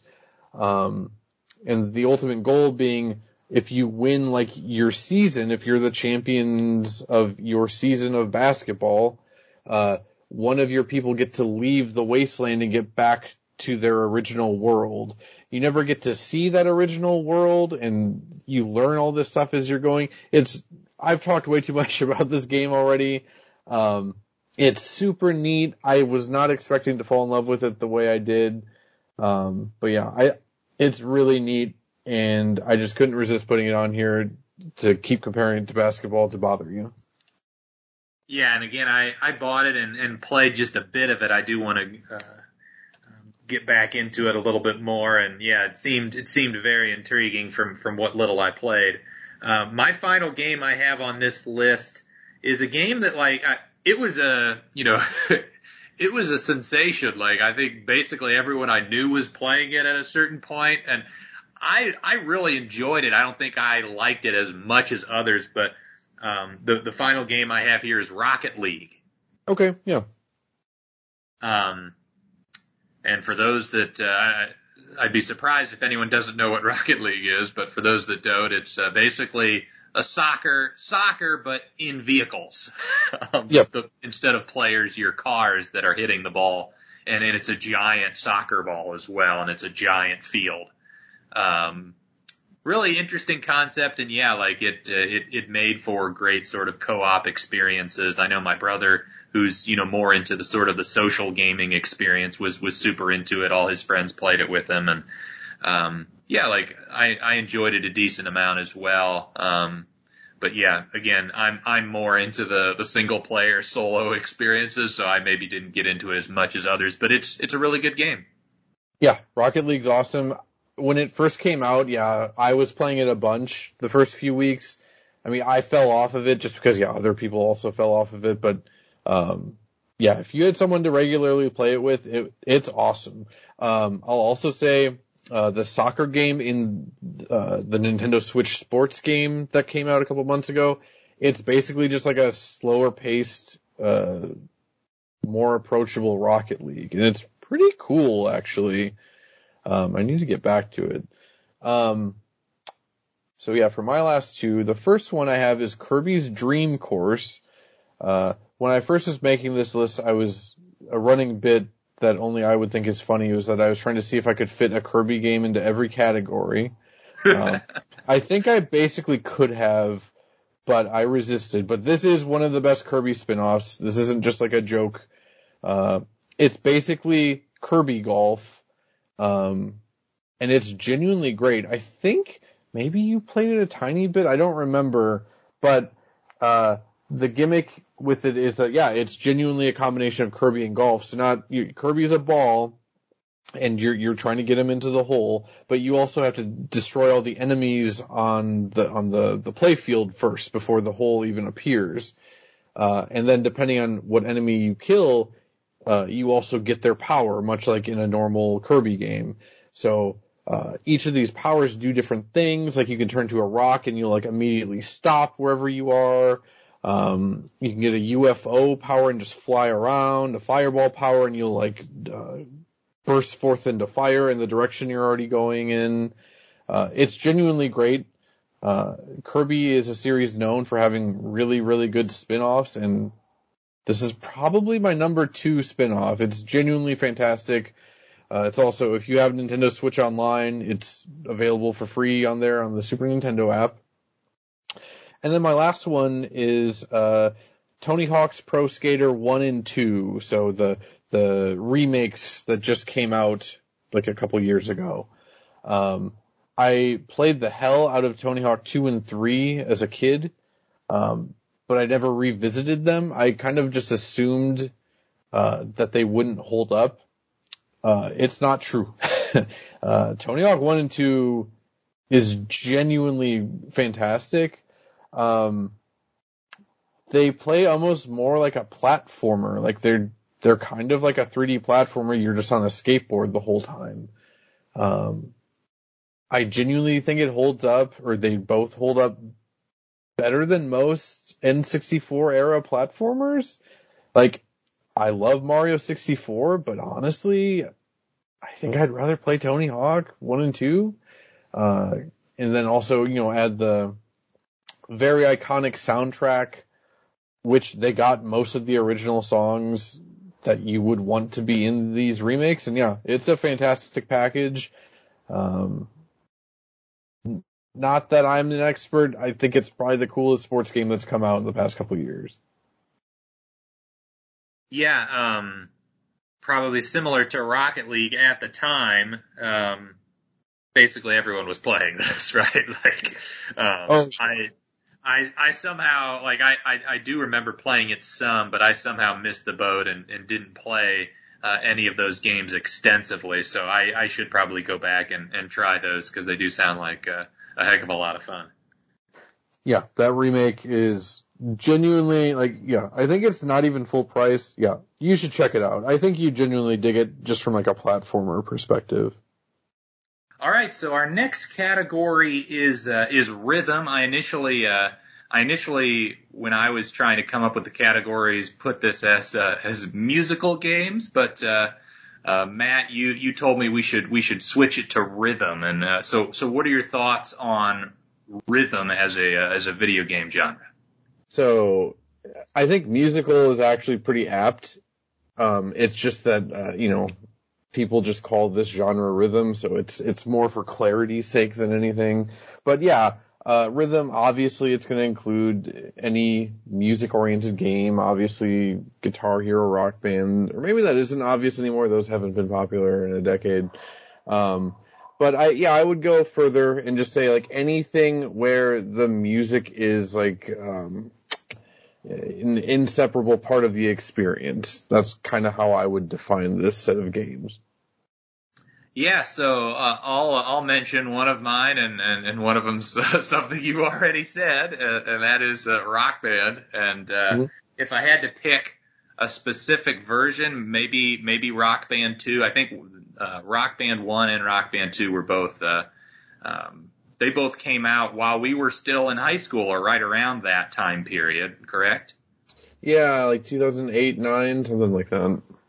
Yeah, and so at the time, as you said, maybe some of our younger listeners might not have experienced this, but at the time, these were just absolutely huge. I mean, they were the ultimate sort of party experience. You could get 4 friends playing at the same time. You had one person on vocals, one on guitar, one on bass, one on drums. The library, the music library for these games were very extensive, so you could play for multiple hours and never play the same song twice. It was just it was a great time with friends, and also a great time with for family gatherings and stuff as well. And it was also one of those things. I know you were big into the Guitar Hero games, which even I think preceded some of the Rock Band stuff. Mm-hmm. But getting really good, and you were even better than I was on the guitar and stuff. You could play the expert difficulties, I remember, and even just improving on those instruments and getting to the point where you're doing hard difficulty. I think a lot of times I would challenge myself and do hard vocals and hard guitar at the same time. Playing that game was absolutely a blast, and one of my most memorable. We've got the co-op category coming up, and this and Rock Band obviously could fulfill that criteria as well. But one of the better music oriented games I've ever played. Yeah, I'll give a shout out also to Rock Band 3, just because it came with a keyboard, like an actual functional keyboard. That was pretty cool. I also shout out Beatles Rock Band, which, hey, I'm not that big a fan of the Beatles. My wife is, I'm not. there was definitely like a like an art form to the Beatles Rock Band that I feel like wasn't present in the others. Like they really went above and beyond with the presentation. The intro to that game is still like beautiful. It's like styled after like, you know, old, I don't even want to get into it, but it's really cool. Just watch the intro. It's neat. Oh, and I do also want to emphasize for no one, or for anyone that has never played Rock Band, it came like, it's not an exaggeration. Like you had little plastic guitars and you had an actual like fake drum set, but it took up the real physical space of a drum set. It's pretty crazy to think back on how much space and plastic was being used for these games back then. For my first game in the rhythm category, I'll do Elite Beat Agents, which is another Nintendo DS obscure little thing that you can't play anymore. It's another kind of basic, so the Nintendo DS had a 2-screen setup, and then the bottom screen was a touch screen. So in this game, you're basically tapping dots on the touch screen at the right timing to the song that's going on. For the most part. There's also stuff where you're like sliding or dragging. I think you were like spinning like a globe at some point or something. It might be my favorite just pure rhythm gameplay ever. That touchscreen gameplay was so cool. The game actually had a story. You're playing like these kind of FBI agent cheerleaders that are solving people's problems, and that can range from like a baseball player he's not good at swinging the bat anymore, so they help him get his swing back, all the way to the end of the game where aliens are taking over the world. It's very goofy and silly. It's a first-party Nintendo game. I really wish they'd bring it back, be it sequel or remaster or something. It would be really cool on Switch. It's just a really great game. The only downside is the soundtrack kind of sucks. Sort of. There are some really good songs in there, but even the good ones, they're all covers. Because Nintendo doesn't want to pay money for the original Earth, Wind, and Fire songs, I guess. But otherwise, fantastic rhythm game, fantastic story even. I got emotional at times. Just a really, really cool game, and I've never seen anything else like it. Yeah, that sounds super neat, and yeah, I concur. I hope they do put it on the Switch at some point, because I would be interested in trying that out. But the next game on my list is it's actually by the creators of Rock Band, a game that came out within the last couple of years, and that's a game called Fuser. Mm-hmm. And this game, for those that aren't familiar, essentially you are kind of like playing as a DJ. And similar to Rock Band, you have access to a bunch of different songs. But what's sort of unusual or interesting about this experience is you get to sort of mix and match all of these songs that you have at your disposal. So, for instance, you could play one song, you could play the vocals of that song. Another song, you could play the keyboard of that, and a third song, you could play the bass line. And it seems like it would be a mismatch of things, and maybe at times it doesn't sound great, but at other times, like when you actually nail it and get some stuff that really works together, it's really satisfying. Mm-hmm. I think the reason it didn't hit off like Rock Band is it's much more of a single player experience. And the only other issue I played it for over 10 hours. And I probably did that in like one weekend. I just had a blast with it. But I feel like when you step away from the game, the control scheme and everything, it's not super intuitive. So if I picked it back up now after not playing it for months, I probably would, have to start from scratch and relearn all of the different things. But for a weekend experience of just getting to try that out, like, it is a really, really neat game.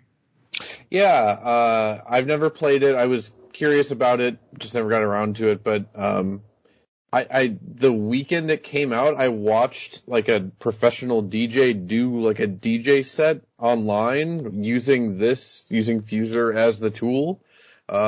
That's pretty damn cool, if nothing else. But yeah, for my next game, I guess I'll get the other Nintendo one out of the way. I got Rhythm Heaven Paradise for the Wii. I think I brought this over to your house one time a billion years ago. It's just a very cartoony, very basic rhythm game. Like, you're only ever tapping either A or B or both. It's just in the context of each mini game, you're doing different goofy things. Like you're like a high school kid that's trying to go on a date with this girl, but then this like gopher is also trying to go on a date, and then you're on this football field, so you have to kick soccer balls and basketballs away from the gopher or whatever. Just a lot of goofy stuff like that, or you're playing badminton in airplanes and trying to not miss your shots. It's all super catchy. It all has a super unique art style. It's I can't really describe it any other way. It's just super cartoony and just super well animated. Like I said, it's very simple, but I've never played a rhythm game that I thought was harder to like get like a perfect score on. Each level is probably not longer than like a minute and a half, but I'll be damned if I will ever get the perfect score on Monkey Watch, which is literally a watch where you high five monkeys around the clock face. It's just a really great time. There's not much else to say about it in this short span of time, but it's one of the best rhythm games I've ever played, and Nintendo should do another one. That's kind of a running theme with my list, really, is Nintendo should do more of these weird things. Yeah, and when I initially kind of approached you about doing this, I think one of the things that intrigued me about the idea was just to sort of in the process of coming up with my list and also talking with you about your list, I was expecting or I was hoping that I would be reminded of games that I had played that kind of had left my mind, and this is one of them. I remember you bringing it over and us having an absolute blast with it. Hopefully that's something that the listeners are getting as well is, some of these games that, maybe they haven't thought of in years. All of a sudden, oh yeah, that game exists. Right. I'll just mention my last couple here in this category because one, Sayonara Wild Hearts, was a game that I think I brought up in one of our Game of the Year podcasts, but another game that I had a really good time with, really short experience. You could play it all in one night, basically. Really, really fun game. And then my final one is a game called, I know you've played this as well, Matt, Thumper. I kind of forgot about Thumper, but that's a pretty great game. Yes. So you're essentially a beetle, right? The best way to describe it is you're a beetle in that game. Yeah, some weird robot beetle. Mm-hmm. Yeah, and the camera is directly behind the beetle. It's third person, and you're on a rail. And essentially, it's a pretty simple game, but you'll have along the rail, you'll have these lines that you have to press the button as you at the exact time you cross those lines. You'll also have times where you have the rail turns sharply to the left or right, and you have to move your joystick to the left or right to match, not only with the timing, but the direction that the rail is turning. Just a really fun game, and the game speeds up in intensity and really ramps up in difficulty as you go along. Yeah, Thumper is amazing. I don't think I finished it. If I did, it was a while ago. But another thing worth noting with Thumper is that it's also borderline a horror game at times, or even most of the back half. Really sort of trippy visuals. Yeah, and even borderline Lovecraftian at times. There's weird I don't know, space god faces in the background and stuff. Yeah. It's also available to play on VR. I know on PlayStation VR you can play it in VR, and probably other stuff too. I believe I did it once for 5 minutes, and it was just giving me motion sickness, so I didn't do it too much longer. But really cool game. I think that's available on everything, including the Switch. So if you never played Thumper, honestly, that'd probably be my pick of this whole category, is in terms of how easy it is to play it and how cool it is. Yeah, check out Thumper if you've never played it. That is a wild game. Yeah, I just had one more quick note on it. I thought it was interesting too that I did play it for 10-15 minutes before we started recording, and one of the things I thought was kind of neat was that the levels flow into each other. So you start level 1-1. Once you beat it, it gives you a score, but then you're just immediately going into level 1.2. Right. I thought that is just kind of a neat way to keep the momentum up and, keep you feeling sort of in a groove. Right. Yeah, that game is super neat, and I feel kind of bad for forgetting about it, because when it came out, I was really all about it for a while there. I guess speaking of VR, I have Rez Infinite on my list, which I believe you played at my grandma's place a few years ago, with the VR headset on. It would take way too long to really get into this. Rez was originally a Dreamcast game from 20-something years ago at this point. They remastered it on PlayStation 4 and PSVR. It's this trippy late 90s techno junk kind of. It's very of its era in that regard. It's very otherworldly. It's kind of matrixy, and it's all set to this really cool music. And everything you do in the game affects the music. So, like, you're this, like, floating red figure, and you're shooting things around you, and that is creating like beats and melodies around you as you're going. So it's not a rhythm game in the sense of like Rock Band where you're having to play the song the correct way. It's just kind of an experience, more like Sayonara Wild Hearts in that way, but a little more punishing, because I think Sayonara Wild Hearts you can't die. It's more like a visualizer for the album. What really sets Res Infinite over the top for me is they added this new area in this Infinite version called Area X, and when you're playing it in VR, I've never played anything else like it. I genuinely had like an emotional experience the first time I was playing it. I think I also somewhat experienced synesthesia. Like, yeah, when I took that big, clunky, dumb VR headset off my head, like, I had tears on my cheeks. Again, I don't want to get into it too much, but it's a really neat thing. I think it's on other VR stuff now. I don't know what, probably the Quest and the Oculus or whatever, but the game is awesome regardless of VR, but if you can check it out in VR, that's like the one thing I always recommend to people play in VR. Yeah, I do remember playing that, and yeah, I experienced something similar to what you said when you tried Thumper in VR, where I got a little motion sick, but yes, like from what I did play, it was a very, very unique, very neat, immersive experience. Yeah, and I also forgot to mention, it's by the same guy, I can never remember his name, Mizuguchi, who did Tetris Effect back from our puzzle category.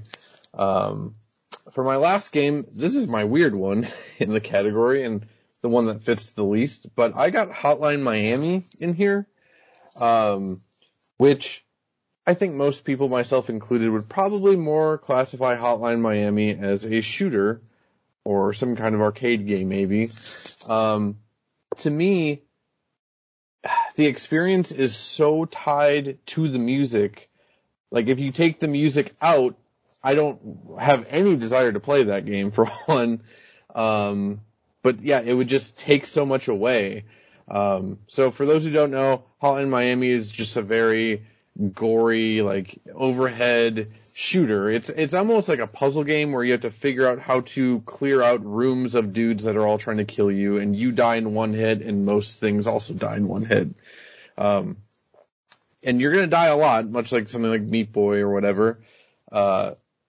But, you know, when you respawn, it's instantaneous, there's no loading times, and the music doesn't cut out. It's just, it turns into this, like I go into a trance when I play that game, with, like, the flashing lights. It's also garish and ugly and just neon, and you have this bass just in your soul as you're murdering things. I know this sounds awful. It's one of the best games I've ever played, but when you analyze it and try and describe it, it sounds like a nightmare, and it kind of is. Well, yeah, it's definitely a tense experience. That's kind of the point. Right. And Hotline Miami was one of the games that I couldn't quite fit on my list, in part because I couldn't quite figure out the category that it should be in. So I'm glad you were able to find a place for it, because yeah, it's a game that's definitely worth mentioning. So let's move on to the next category then, which is the multiplayer co-op category. And I don't know, does this really need to explain to people? This is games that multiple people can play, right? Yeah, I think I wanted this here specifically just because, I don't know, I view single player games and multiplayer games kind of as like separate in my mind. I don't know if that makes sense. Like, I don't quite judge like Super Smash Bros. The same way I would judge like a Mario game. So that's the only reason it's really here. Also, you know, just more chances to talk about cool games, basically. Yeah, so it's funny you mentioned Mario, because I'm going to mention a Mario game in here, and we'll see how you react to this. Okay. But because there's obviously there are some games that you can play solo, but then there's also that co-op experience. I know you love the solo experience of this game. I actually most enjoyed it for the co-op experiences I got with family and friends, but that's Super Mario 3D World. Oh, I mean, yeah, Mario 3D World is, I go back and forth all the time on if it's my favorite 3D Mario, but yeah, I totally get it as a multiplayer game, yeah. And for whatever reason, like I specifically remember, and I think some of my cousins still talk to me about this to this day. It was such a memorable thing of like, there's a specific level where you are riding the Plessy in the water. And you have like these objects that you have to maneuver around, trees or something, or big blocks of wood in your path, and sometimes you can jump over it.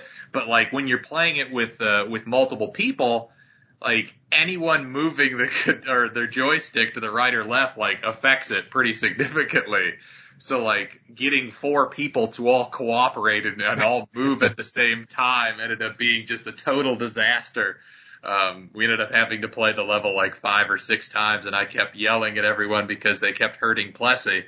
But that game to me, I know most people would, and I know you in particular loved it as a single player experience, but yeah, that was, that game is just pretty great all around. Yeah, I love 3D World, both as a single player and as a co-op thing. Like, yeah, you and I played a bunch of co-op on it. I also played a bunch of 4-player co-op with friends of ours. Our friend Ben, I remember playing, there were 3 or 4 of us, and Ben was picking Luigi, and he kept, I don't know what other way to put this. He was just being like a complete like scumbag. Like he was getting people killed all the time and just cackling the whole way through. It became this thing of like scumbag Luigi. Yeah, when it came out on Switch last year, my wife and I played through the whole thing co-op. Great time. It's funny. I never would have thought to classify it as a co-op game, but it totally is. The game is meant to be played with up to 4 people. So I totally get why it's here. Yeah, let's hear what's your first one for this category. So I'll just get this one out of the way real quick. I had It Takes Two on this list, which is another co-op platformer. We talked about it pretty extensively on our Game of the Year podcast from this previous year, so we won't get into it too much here, but just another like fantastic 3D platformer. My issues with some of the story beats or whatever aside, it's like magical. Truly like one of the best 3D platformers I ever played. I never would have expected that out of like this very story heavy co-op 3D platformer that EA published, just a really, really cool game. And once again, I'd recommend anyone who has like someone else that knows how to play games, y'all should play this. It's amazing. Completely agree. Yeah, it's, I only got to experience this because you bought the game and let me play with you, and yeah, it was a great time. The next one I have on my list, this is an oldie but a goodie, something dating back to the original Xbox days, and that's Fusion Frenzy. Mm-hmm. Mm-hmm. And this game it was absolutely a blast as like a party game. I specifically want to mention one of the levels in the game. It's a bunch of like mini games that you can play. Mm-hmm. But one of the mini games was called the Twisted System. And this one you're kind of like you're walking up this it's like a big cylinder with a sort of almost like a corkscrew sort of platform that you're walking on as you go up.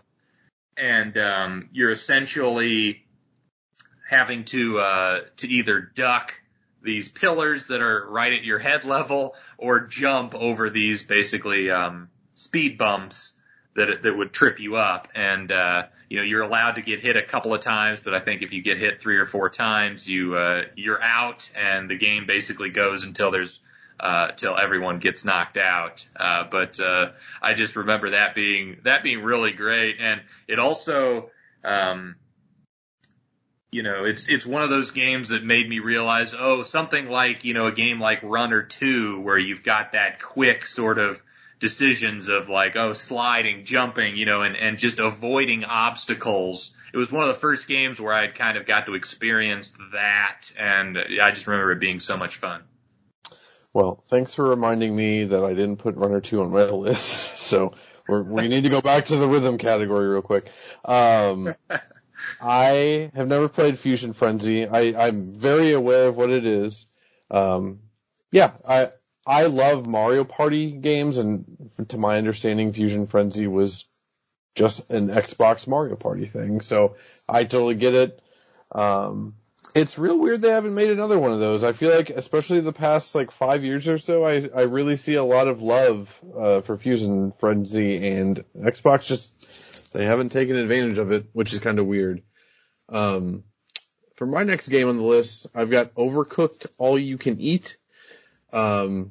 This is basically just Overcooked 1 and 2 in one package, plus new stuff with better graphics, basically. So, for anyone that's never played Overcooked, it is a 1 to 4 player, I don't know if I'd quite describe it as a party game, but you get plopped into different levels that all have different setups and stations, and you have to make food. It ranges from super simple stuff like burritos, and you get all the way up to, I'm trying to think, I think pancakes and cakes are some of the more complicated stuff at the end of 2. Not a whole lot to say about it, really. It's maybe the best, co-op game I've ever played in terms of, you really need to communicate with the people you're playing with. To the point where, playing online with random people, I tried it once, and I will never do that again. It just wasn't fun. But yeah, I don't know, it's such a simple concept, but you have so many opportunities, for just goofy stuff to happen. The levels start off simple, just basic kitchens, but they eventually get crazy. You'll be in hot air balloons, and you'll have to, do some light platforming to get from your ingredients over to the stove. The levels will change dynamically, you'll crash land into a mountain and then have to make burritos. It's so cool. It also is the only time where doing dishes is fun. Whenever my wife and I are dividing up the tasks, I'm like, I'll do dishes. Don't worry about it. You keep making the spaghetti. I will keep doing dishes. Yeah, we have another one that we matched on, because I have Overcooked on my list as well. So why don't you give us another one? Okay. I also have Monster Hunter Rise on here, which is about as far away as you can get from Overcooked. Again, I won't spend too much time going into Monster Hunter. There's just too much to talk about, but it's a game where you hunt monsters. It's up to 4 players. I debated for a while on if Monster Hunter Rise or Monster Hunter World should be on here. I ultimately went with Rise, which is the most recent one, that's on Switch and PC. I just think the combat is maybe the best combat in any game I've ever played. Monster Hunter combat is already just incredible, feels so good, and then they added all these moves that basically turn you into Spider-Man in this game. It's really great. They just released a big expansion for it, a month ago. My wife and I have been nonstop playing. It's probably what we're going to do all weekend. Yeah, there's really not much to say about it. You just hunt giant monsters with swords that are bigger than your body. That's about it. Yeah, I feel like there's been multiple occasions where I haven't talked to you for a couple of weeks, and I, get on a call with you, and I say, "What have you been up to?" And you're just like, "Monster Hunter," the entire time, basically. We were up till 2 a.m. last night, and she had to get up to go to work, but we were still up till 2 a.m. farming. What were we doing? She needed Afflicted Fangs. We were farming Aurora Somnicant. Afflicted Aurora Somnicant. It was a blast. All right, so my last one on the list for this category is a game that I haven't beaten this game, and I've only played it a couple of times. I forget if we ever played it together, but Unravel 2. Ah, okay. So, I never played the first Unravel, but I believe that was more a single-player experience, correct? Yep. Mm-hmm. And then Unravel 2 is purely a co-op experience. But you're essentially, how best to describe this? You're balls of yarn? So I don't know about the second player that's blue, but the red player from the first game, his name is Yarny. We have to use his proper name. But yeah, basically, yeah, you've got a red thing of yarn, Yarny, and then whatever the blue character's name is, and you're basically connected with a piece of yarn, and so you have to the platform. It's almost like a platformer / puzzle game where you're utilizing the fact that you're connected together and the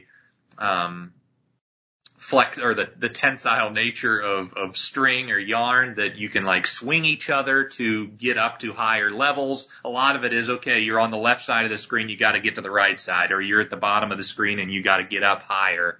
And you're basically cooperating. It's a great, like, I think all of the best co-op games, it really requires and facilitates that sort of cooperation to basically get where you need to go, and it's a lot of fun in the process. Yeah, I did play the first one. I don't know when it was new. I don't know how many years ago that was. I own the second one. It goes on sale like dirt cheap very often. I think I bought it for like $7 on Switch like over a year ago, and we just haven't gotten around to it yet. But yeah, what I've seen is super cool. It's definitely high up my list of things I need to get to. Just the aesthetic alone, the fact that he's called Yarny, that alone just makes me want to play the game.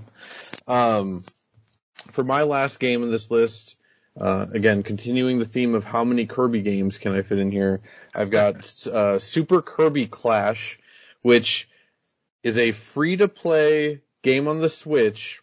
Again, 1 to 4 players. It's kind of like a Monster Hunter Lite, where like there's different classes that you choose from, but in this case they're classes of Kirbys. So you've got like a Time Wizard Kirby or just like a pure brute force Kirby or whatever.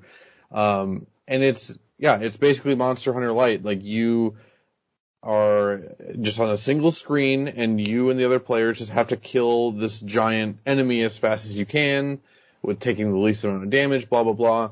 To say it's simple is like, that's not descriptive enough. It's super duper simple, and that's why it's free to play, I think. My wife and I put over 100 hours into this game. I don't know what it is about it. Again, I guess just the super repetitive nature and the fact that it's just Kirby aesthetics. It's great. And the fact that it's free to play is actually very beneficial for it in this case, because I think if you're on the fence about it, you don't have to invest any money into it. If you just want like a relatively simple time waster, it's there for you.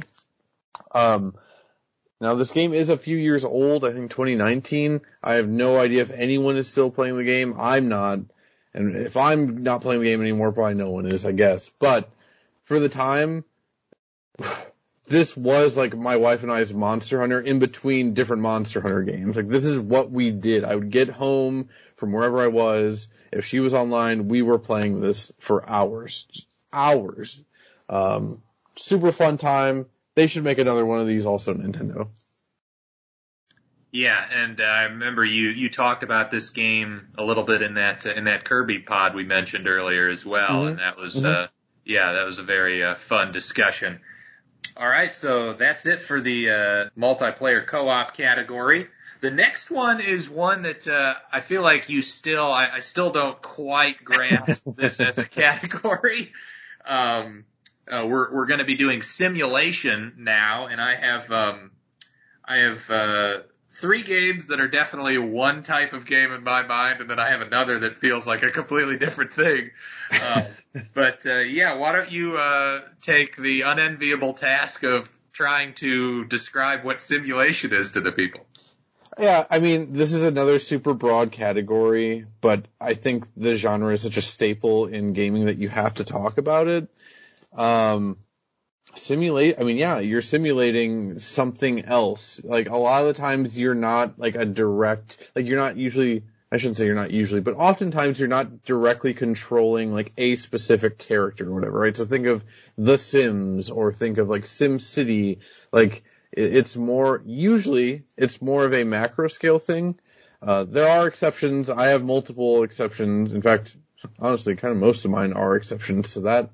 I guess overall, just think of it as more so like you're simulating the act of something as opposed to running and jumping or shooting or racing. That's how I can simplify it, I guess.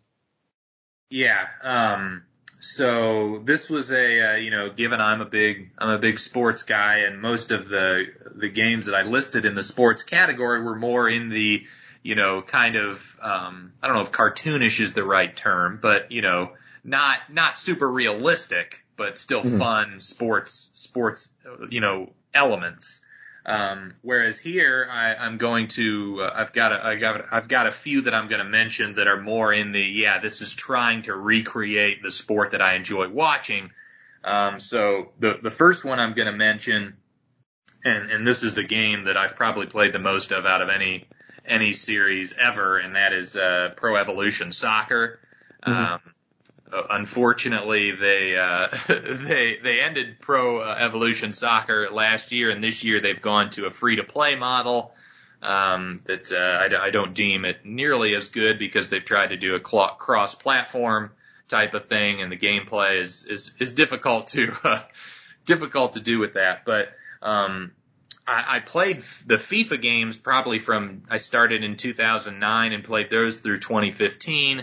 And I started playing some of the demos of both FIFA and Pro Evolution Soccer in like 2013, 14, 15. And finally in 2016, I was like, okay, based on the demos, I feel like, PES is just the superior product at this point. And I felt like that remained the case up through at least this year. So that PES series as a whole, really fantastic. But yeah, it's something that, it's just unfortunate that they went the route that they did in terms of just trying to maximize money from digital purchases now. Yeah, obviously I'm not going to have much to say about any realistic sports game. I will just say as a whole, Konami may be the worst gaming company on the planet, and it sucks because they used to make a lot of stuff I really loved. So I feel your pain, just in a different way, I guess. For my first game, I guess I'll get this one out of the way. Animal Crossing New Horizons. Again, we covered this in our Game of the Year podcast, so won't get too much into it. Obviously, this game sold like 30 million copies. I don't think many people need to know about it. But yeah, I've been a big fan of Animal Crossing since the original on the GameCube. New Horizons, I think some people were disappointed with it when it initially came out, lack of content compared to some of the other ones, but there was a big update last year, a big free update and a big paid update, so that solved all of my issues with the game, basically. If you just want a super chill kind of life simulation thing, or island life simulation thing, but simulating a life where you're neighbors with like a koala bear or a hippo or whatever, this is that. The island decorating tools are amazing. They let you terraform your whole island. Obviously, it's more restrictive than something like Minecraft, but also a lot prettier. Just a great game all around. If you don't know what Animal Crossing is, I don't know what to say. It's just a great game. It lives up to the hype. Yeah, so the next, I've got another sports game here to mention, and that is Top Spin 4. Best tennis game I have played to date. And I believe you mentioned that, or you sent me a link that there's a rumor that a new Top Spin might be in the works. Which is very exciting. because a lot of the different tennis games like Tennis World Tour and stuff have just kind of fallen flat on their face. But Topspin 4, really, really excellent gameplay. It might honestly be the only online experience that I've actually enjoyed with a realistic sports game. Because a lot of times, you get online and the lag is obviously a big issue. But then also I feel like instead of people like playing the sport sort of,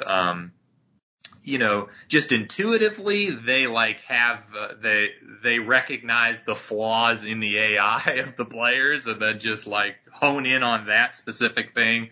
They almost treat it like, it's a bug that they have to crack or something. But, with Topspin, the online play is really satisfying. The timing up the shots, you have like, perfect timing or good timing or, bad timing or whatever. That was always made it feel really satisfying as well. But yeah, Topspin 4, really great tennis game. One of my favorite sports games of all time. And yeah, if that rumor for a new Topspin is real, I'm over the moon excited for that. It's weird that, I don't know, like I feel like tennis games they should be a much easier sport game to do than most other sports. Like, simulating, a singles tennis match or even a doubles tennis match, I assume is easier to do than simulating like a full soccer game or a full football game or whatever. I don't know if they just didn't sell that well, but yeah, it sucks that it's been so long since they were doing these. For my next game, I've got Hypnospace Outlaw, which, again, super complicated to try and explain, so I'll just give the most bare bones assessment I can. In terms of what it's simulating, you're like an internet moderator in an alternate reality 1999, where people access the internet with like headsets while they're sleeping, hence Hypnospace. The game is basically just browsing websites, and it's kind of a detective game. You're solving quote unquote cases. So like, there might be something with copyright infringement. You have to find all the instances of a cartoon character named Gumshoe Gooper being used on people's pages. There's stuff with like a virus outbreak on Hypnospace, and you have to find all the pages that are affected by it. As someone that extensively grew up on the internet in the late 90s and early 2000s, this was like a dream for me. This is like one of my favorite games of all time. It's also easily the most weird and most niche game I've ever played. I can't imagine what it would be like trying to play this if you don't know what GeoCities is, for example. But it's so cool. The attention to detail is just incredible. Like, the writing feels like it was a bunch of people in 1999 writing on the internet. The music is like super low quality because of, that was dial-up internet back then. So you get these crappy like MIDI samples and stuff. It's so good. Just talking about it right now, I want to play it again. The problem is, yeah, it's a linear well, not super linear, but it's a puzzle detective games. Like, I still remember all the solutions, so I can't just wipe that from my brain. Also, as an aside, it's just my favorite instance of a detective game ever made. As good as Return of the Obra Dinn is, I just love the mechanics in this so much. It's truly incredible what they managed to do with this game. Yeah, this was another one that you recommended to me at the time, and I've put in probably 10 plus hours, I think, and really enjoyed it. I do want to go back and dive in some more because, as you said, there's a lot there. Yeah, so the next one I have on my list, it's the final sports game I'll mention, and that is Fight Night Round 4. I guess this could have theoretically gone into the fighting category as well, but this is more a realistic boxing simulation. The the characters that you have at your disposal so great. Like you can play as Muhammad Ali, Joe Frazier, George Foreman, Mike Tyson. It was absolutely a really great real life boxing sim, and one of the games that I feel like, with boxing, I think the biggest challenge is the whole like stamina component, because in real life, you can't throw 300 punches every round, or else you're just going to be completely exhausted immediately. But also, like, in a game, you don't want to make it so limiting that, like, you can only throw 20 punches in the next 20 minutes, because, that would just make it boring, right? Whereas I feel like this game had the perfect sort of balance where stamina was a factor. You had to consider it, but at the same time, it didn't feel like super limiting. Yeah, I remember when these were coming out back on the Xbox 360, it was, I don't know, I feel like I didn't hear that much about realistic sports games back then. But yeah, Fight Night like broke through, and like you heard about these games even as someone that didn't care about them. Really cool, little cultural touchstones that I always look back on fondly. For my next game, I've got ActRaiser, which is a Super Nintendo game from 1990 or 1991. It's half simulator and half action platformer. So the simulator aspect is you are playing basically as God, and you're having to rebuild these societies on these different continents. Like, you are helping society grow. You are building houses and eventually upgrading the houses. You're making paths, and you're expelling demons from the area. I just think this game is so cool. It's super basic in the simulation aspect and in the action platformer aspect, just inherently because it's a game from over 30 years ago. There's just something about it. You go from flying around and building people's houses, and then your villagers will pray to you and be like, hey, we've got a problem. There's some weird, like, Taurus demon head down in that cave over there. Can you take care of it?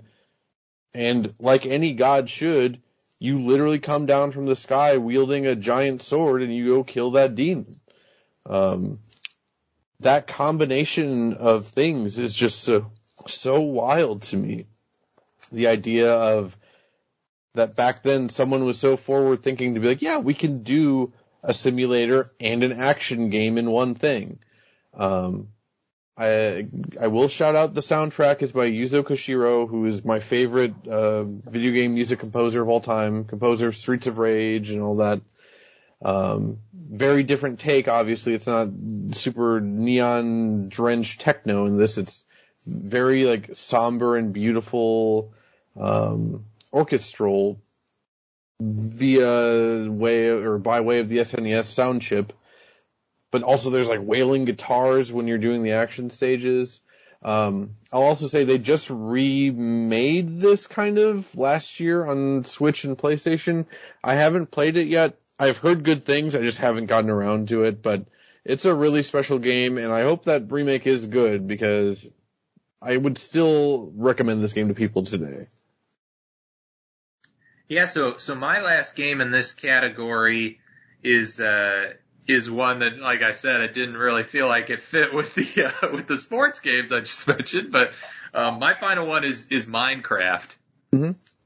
And I don't think I have to tell people about Minecraft. It's one of the most popular games of all time. But yeah, it was something that at the time when it originally came out, it was something that I played a lot of, and it was just a great place to be creative, and also, it was an opportunity to, at least during the day, it's just a super relaxing game. I think you're more into the nighttime sort of terror or the horror elements that the game brings you, but whereas I'm not as much into that, but yeah, it's a game that I put a ton of hours into and really enjoy. So I never played too much Minecraft. For me, with Minecraft, I just loved like the vibe and the atmosphere, and yeah, part of that is the horror element of it, of nighttime. Also, the soundtrack, I own that on vinyl, and that's a really douchey thing to say, but I own the Minecraft soundtrack on vinyl, and it's fantastic. Yeah. So for my last game, I saved this till I figured you were going to mention Minecraft. I've got Dragon Quest Builders 2, which I love this game. It's basically just Minecraft, but with a Dragon Quest aesthetic and a story. The story is actually really well told. The characters are genuinely engaging. I see a lot of people that start skipping over the dialogue, and that's fine, I guess, but like, I was there for the story, and I'm not always there for the story. But yeah, in terms of like, I don't know, if someone is too overwhelmed by what Minecraft has to offer, if you want like a much more guided experience with like a slightly cuter aesthetic, Dragon Quest Builders 2, it is so good. I never get into like games like that, but I played so damn much of this game. It's dumb. Yeah, and I mentioned earlier in this episode that I played the demo for quite a few hours, and yeah, really enjoyed it. It's a very extensive demo, and that's why you told me to give it a try. But yeah, really fun game. Even though I'm not as into as much, it's super dialogue heavy. I wasn't quite as into that element of it, but yeah, the actual gameplay I did enjoy quite a bit. Yeah, that's a good point. You can play the first 20 hours of the game for free on the Switch if you want to. I'd recommend it. Yeah, so is that it for simulation then? I think so. Okay, so now we're to a category that was maybe the most challenging for me, because I do not play, I know Call of Duty and Halo and all of those series are, some of the most popular games of all time, and first-person shooters is maybe the most popular genre just from a broad perspective, but I rarely play first-person shooters, so the shooter category was a challenge for me to come up with but I did, and we'll get to them in a moment, but Matt, was there anything you wanted to describe about shooters as a category before we get into it? Not necessarily. Obviously, first-person shooter, third-person shooter, pretty self-explanatory. I think there's an argument to be made where just any game where your main verb is firing a gun of some sort, that can count as a shooter. But yeah, it's pretty basic. Okay, so the first game that I'm going to mention here, and this is probably bad on my part that I don't know the exact version of the game of this series that I played, but and maybe you can help me out with this because you may have played it with me or watched me play it at one point or another. But I remember there being a House of the Dead game where I actually had the gun that you would get in the arcade, so you could do the actual shooting with a gun at the screen. But I remember the House of the Dead game being really fantastic and one of those that I, spent quite a deal of time playing and just a really creepy experience as well. Yeah, I don't think I've ever played a House of the Dead game with you. I've dabbled, but yeah, I'm a big fan of any light gun game.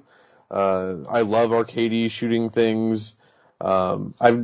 I know they just put out a House of the Dead remake of the original. I think it's on Switch. I think it was pretty well received. But yeah, I unfortunately don't know which specific one, but I have a hunch they're probably all of relatively similar quality. For my first one, I've got Resident Evil 4, which probably no real need to talk about it. It's, I think, still maybe the most satisfying shooting mechanics in any game ever. Amazing atmosphere. They're remaking it. I think that's scheduled for next year. I'm not too excited about it. I need to see more. What I like about this game, and I guess this is a running theme with a lot of games on my list, it's such a goofy atmosphere, but also very tense and anxiety-inducing. I worry with a remake that they're going to make it way too serious. I like the original as an action horror hybrid thing, but Resident Evil 4 is available on everything. Play it on your Switch. It's fantastic. I don't really need to say anything else about it. Yeah, I remember you had me play a little bit of that, and I could barely get past the first 20 minutes because I was just utterly terrified.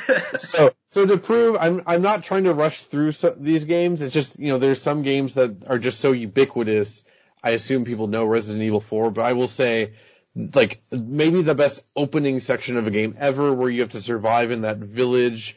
While there's just endless villagers are coming out of the woodwork to like throw axes at you or whatever. You can blockade doors. There's a dude with a chainsaw coming after you. Oh, I kind of want to play this game right now. I know I've already said that probably 3 times. I legitimately might have to go re-download Resident Evil 4 once we're done recording. Yeah, the chainsaw dude lives in my nightmares.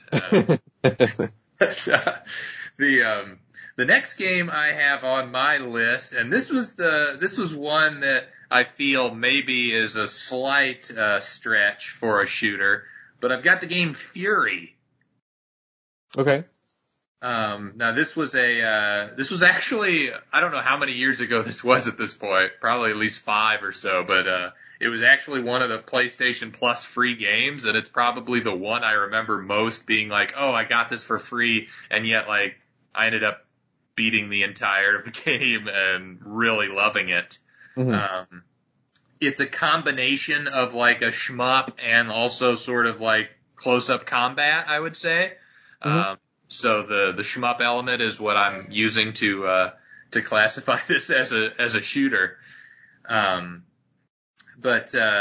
just a really fun game, a really challenging game. It's basically nothing but boss fights, and then you have like slow, very elaborate, very dramatic music playing as you walk from one boss fight to the next. Mm-hmm.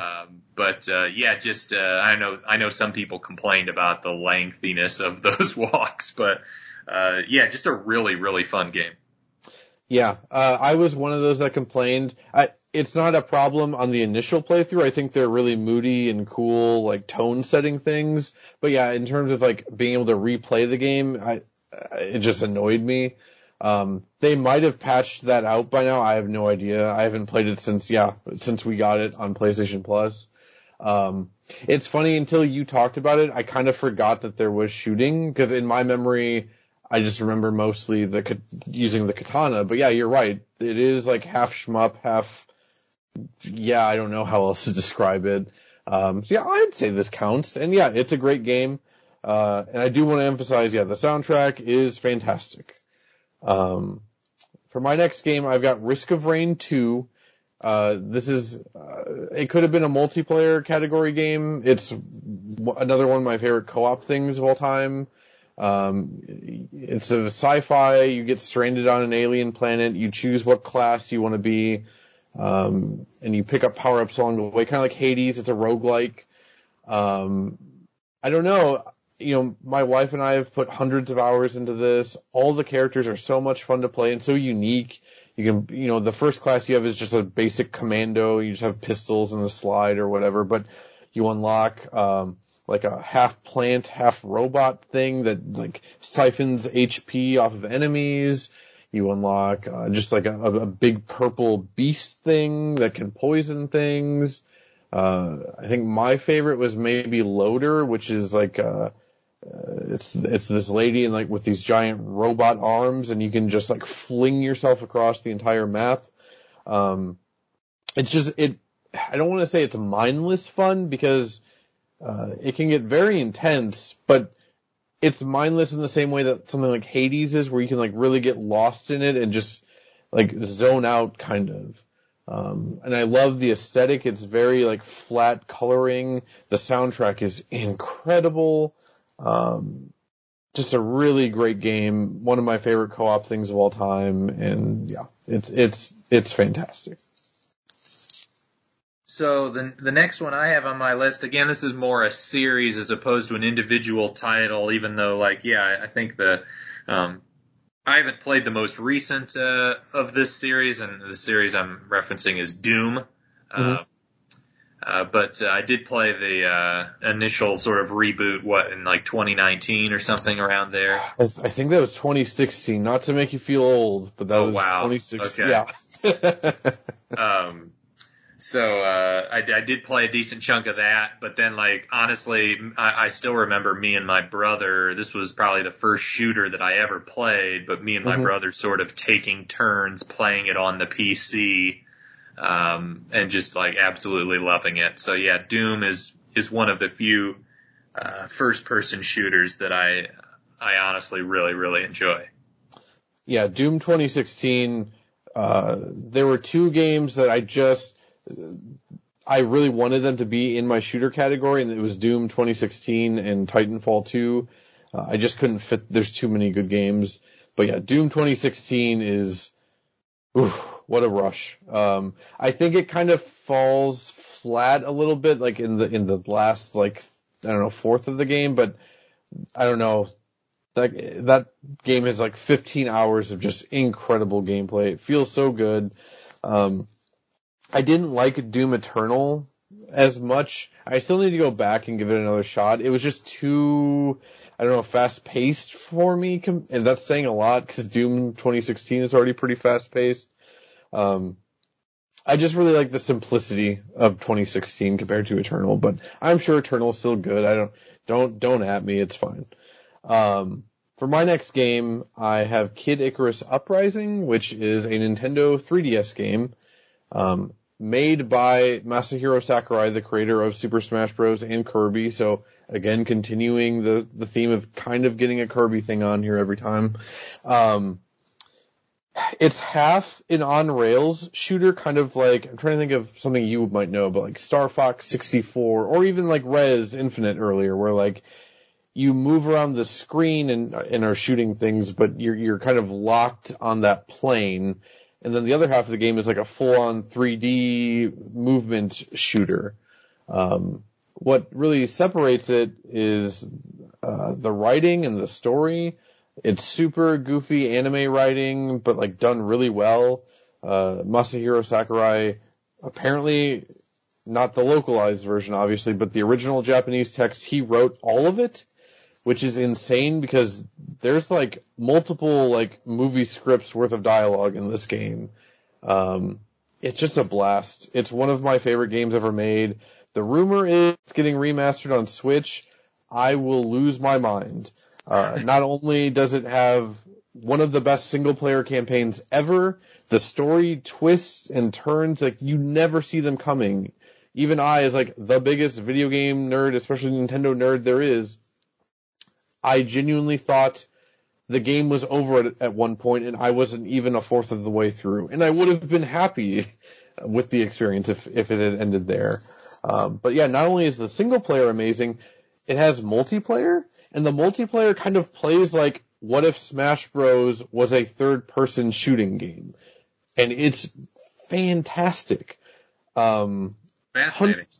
Yeah, no, I think you would like it. I think even just as a single-player game, I think you'd like it. The music is out of this world good. There's like new age jazz. There's just anything you can think of is in this game. I cannot recommend this game enough, and it really sucks that it's stuck on the 3DS. Hopefully that Switch rumor is true. If it is, please God, all of you, play Kid Icarus Uprising.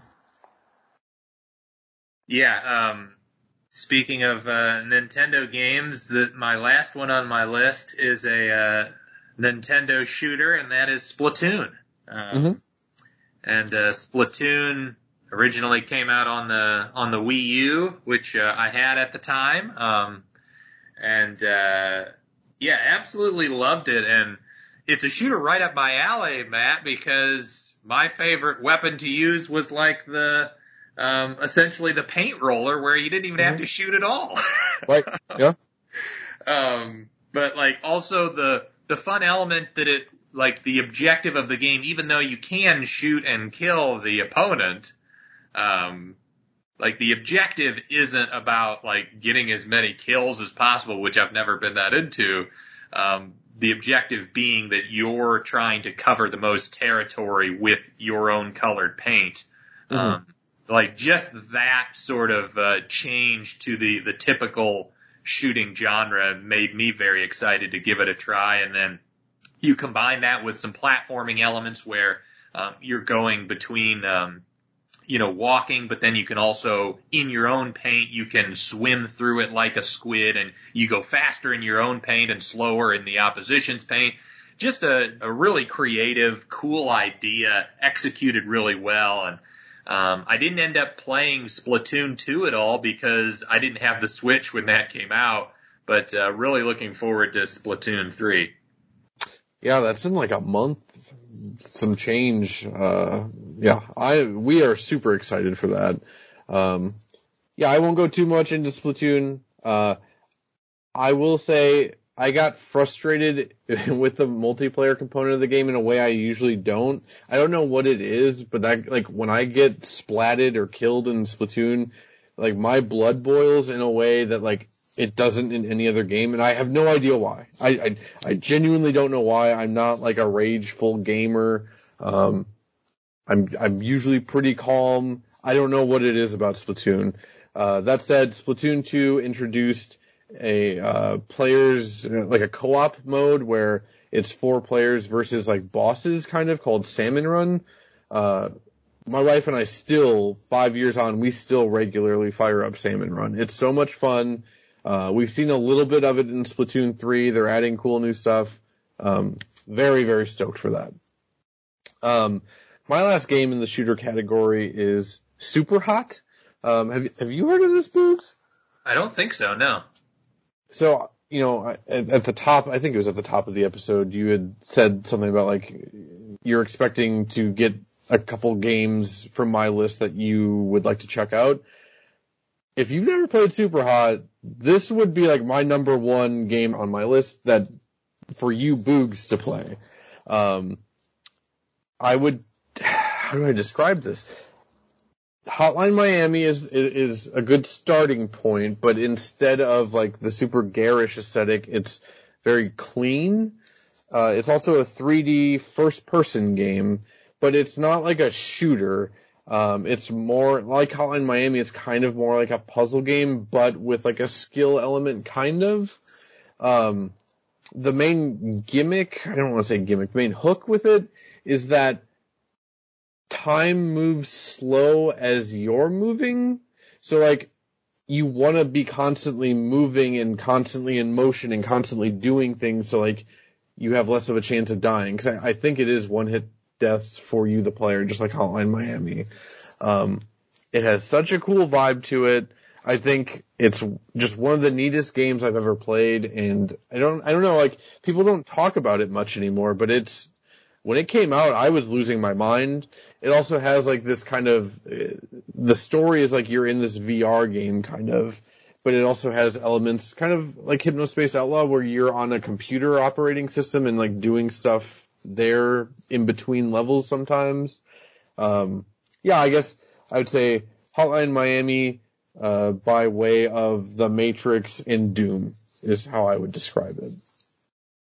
Yeah, that sounds really neat. I just wrote that down, and also to all the listeners, I guess we should probably just mention this too. That don't worry about like having to jot all of these down yourself. We'll probably like when I tweet this episode out, I'll also mention the games that we brought up here.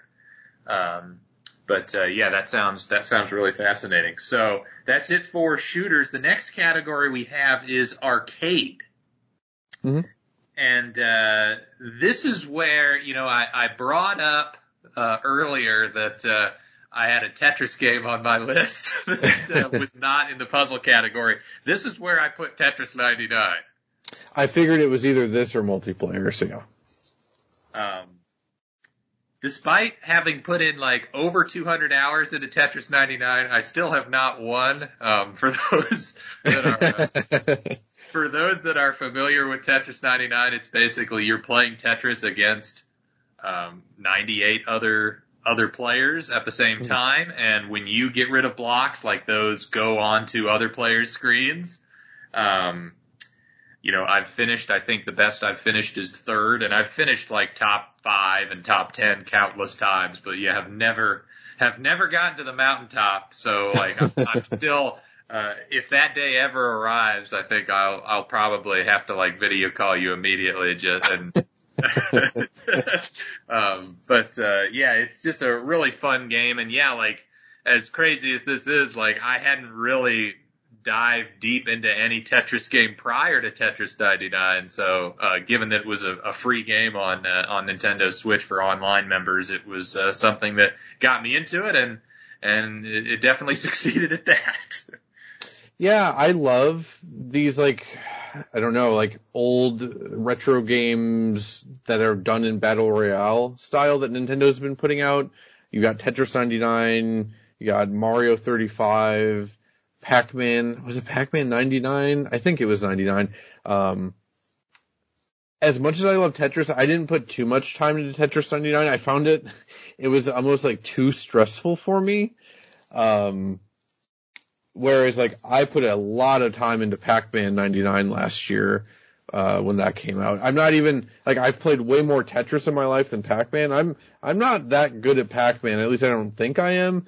I won, like, dozens and dozens of times with Pac-Man 99 last year. It was a blast.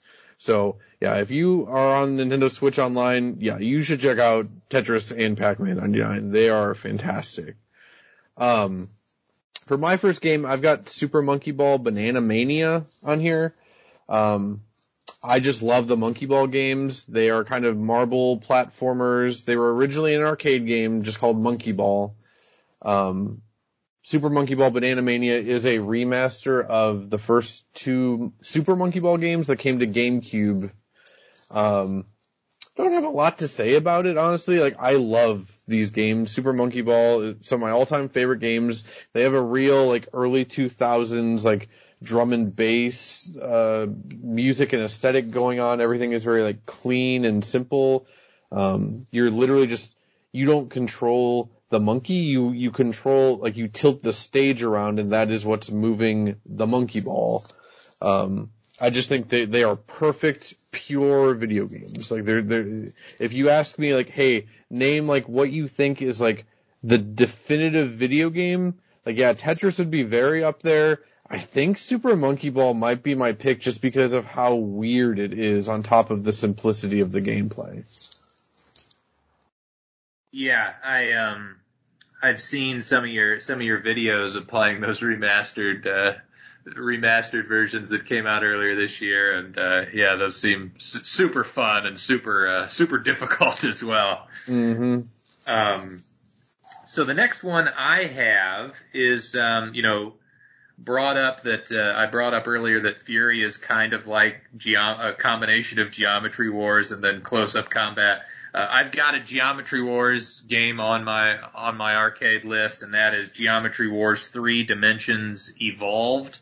Mm-hmm. And I've always enjoyed the Geometry Wars series. I've played a couple of them, but specifically, I really love the sort of the pacifism mode where you're not actually shooting, you're basically moving around, and you've got similar enemies chasing you, but then if you move through these like red lines, then it creates like almost a bomb effect that destroys some of the ones that are near you, and you just have to basically survive as long as possible. Part of the reason why like Tetris 99 is on my list here and Geometry Wars 3 Dimensions Evolved is because like these are to me like a couple of just the perfect games to play just while like if I have a podcast I want to listen to and I don't just feel like being someone like from the 1920s where they just got their ear close to the speaker listening to a podcast. Like you can do multiple things. They're literally perfect for that. Yeah. I did play through, I think, all of Geometry Wars 3. I think I got that as a PlayStation Plus game on my PS Vita, of all things, years ago. I'll always love Retro Evolved the most, probably, that original Xbox Live Arcade game. Just for, again, it's pure gameplay, like just, there's only one board, you see everything the game has to offer you within like 10 minutes, but that's what's so good about it. But the changes 3 did were really cool. Like, I like the different stages you have and the fact that they're different geometric shapes and that you like go around them and stuff is really neat. Geometry Wars 3 is great. I never got to play 2 though. They should port 2 to something. Next game on my list is Downwell, which was, I think, originally a mobile game for phones. I don't know how to describe this. It's a bit of a roguelike, but not a super like heavy one. I'd almost say it's like a deconstruction of like the shooter genre while also being like a roguelike and a platformer. Like, you have to get, as the title suggests, you have to go down a well and get as deep as you can. And your character has gun boots. So like, you can basically just jump, move left or right, and shoot your gun boots. Your ammo only refills if you jump on an enemy or land, but you want to jump off as many enemies as you can as you go down, because that builds your combo up. You get more money to spend in shops afterwards. That's literally all there really is to the game. It's very simple. I think it costs like $3 on Switch or something absurd. It's fantastic. I don't remember the last time like I lost that much time to a mobile game, because I mostly play this on my phone, like when I was on breaks at work and stuff. It's just super simple gameplay. It's neat that it takes advantage of being on the phone if you're playing on the phone, where it's a vertical game as opposed to a horizontal one. I know the Switch version also supports Tate mode, which is a vertical mode on your Switch. Obviously, unless you own the Flip Grip peripheral, you can't actually play in handheld mode that way.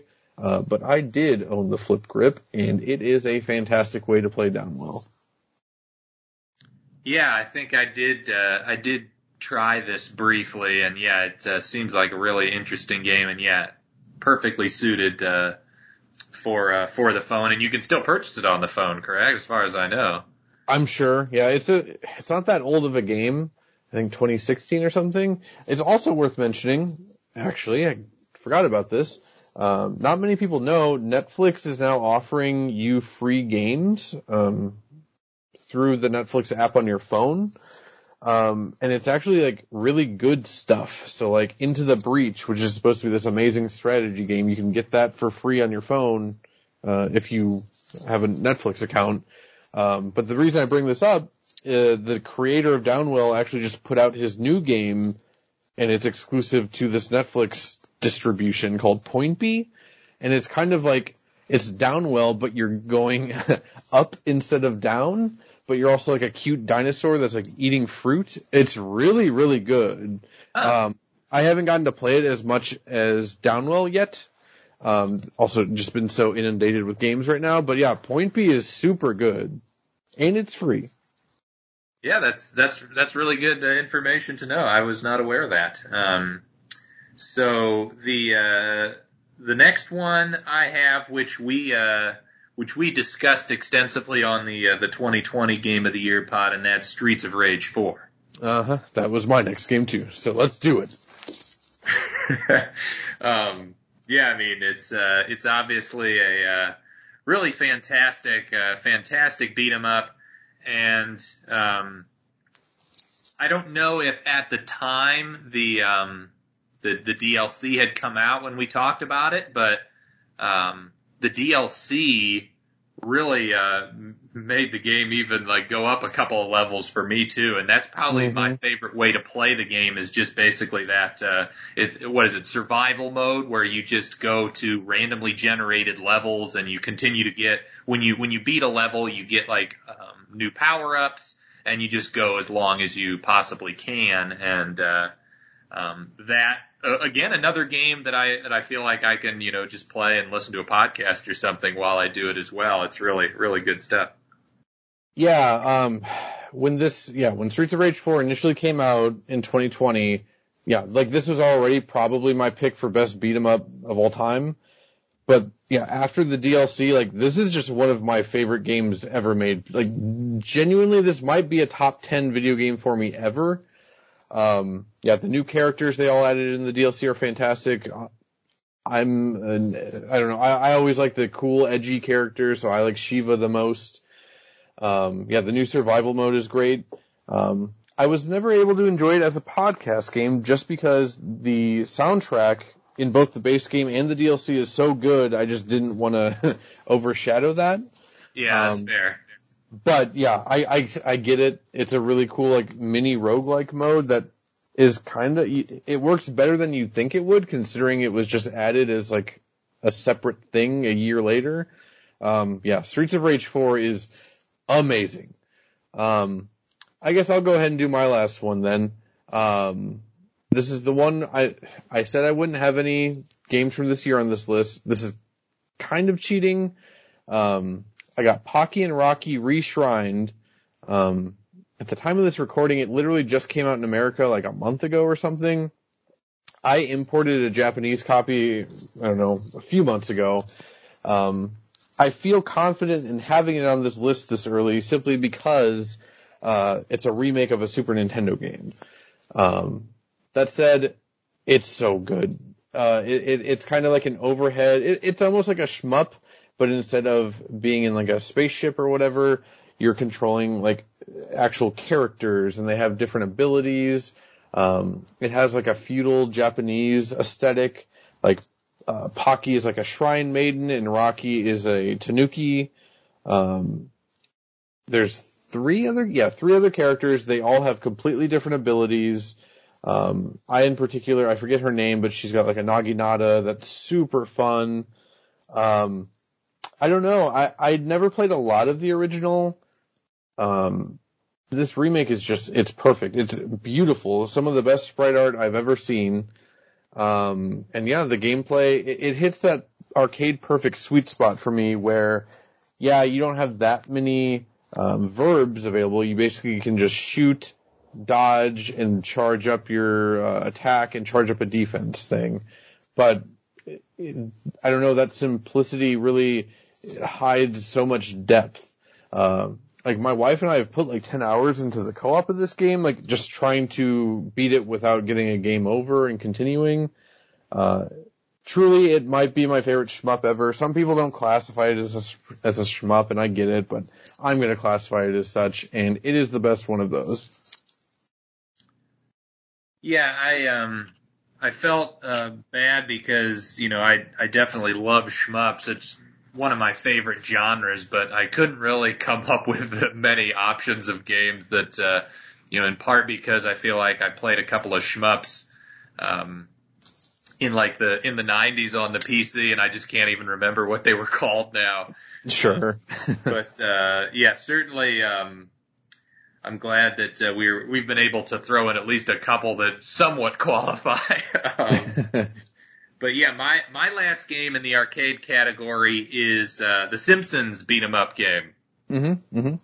And part of the reason why I consider this an arcade game is because in the town that I'm still in and that Murray used to live in, Findlay, we had a place called Godfather's Pizza that had one arcade game, and it was the Simpsons beat 'em up game. So I remember playing it in there quite a bit. That was always like fun to say, like, oh, what do you want to do tonight? Well, I want to go eat pizza and play the Simpsons. Pretty basic game, but like, you've got Homer with the, what was it, a bat, I believe? I don't remember. I remember like Marge has a vacuum. I don't remember what Homer has. Yeah, and then, Lisa has a jump rope, and Bart had the skateboard. Maybe Homer was just his hands. Could be. But anyway, just a really fun game, and one of another situation where leaving the house and going to a place and playing it on an actual machine is why I have that fond memories of that game. So let's move into the action adventure category. We've got just two categories left: action adventure, and then the final one being wild card. I'm just going to quickly go through three of these, Matt, because we've already discussed these three in previous Game of the Year pods. Mm-hmm. But the first is Hades. Okay. And this is probably my favorite game of all time at this point. I figured. Yeah, I still see you regularly playing it on my Switch when I check who's online. Yeah, I think I've just about hit 400 hours on it. I've also gotten to the point where I am probably about 2,000 gems away from buying literally every item from the contractor. Okay. Which is like a level of completion in games that I've rarely gotten to. But yeah, Hades, absolutely a phenomenal game. Love it. Another one here I've got is the Ori and the Will of the Wisps. Another game platformer that I really loved, and I felt like the sequel, was better than the first game, and I really enjoyed the first game quite a bit. And then another one that we did that we mentioned in the 2021 Game of the Year pod, and that is, Death's Door. Ah, okay. Mm-hmm. Yeah, I'll just quickly say Hades is fantastic. I don't hold it as high as a lot of other people do, but that's not to take anything away from it. I just think I've played a lot of video games in my life. Truly probably the best roguelite. I can't really think of anything that competes if that's the kind of thing you're looking for. Yeah, Ori and the Will of the Wisps, amazing.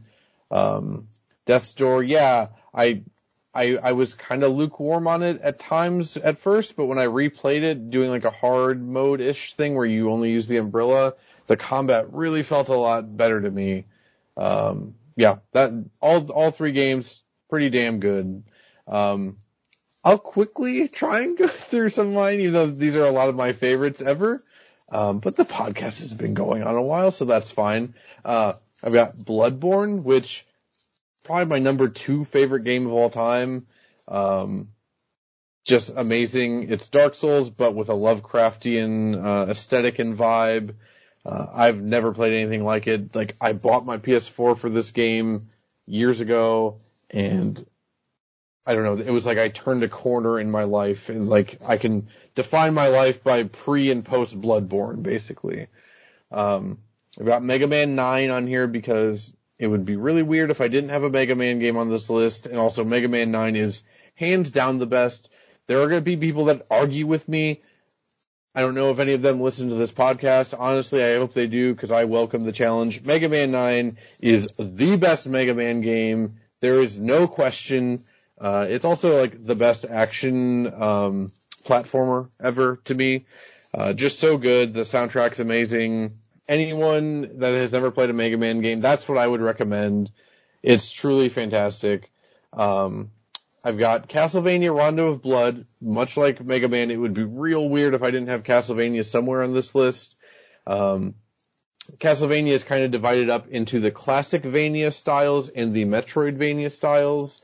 Rondo of Blood to me is the top of the classic Vania style. So unlike something like Metroid or Ori and the Will of the Wisps, like it's linear as opposed to the exploratory games that would come later.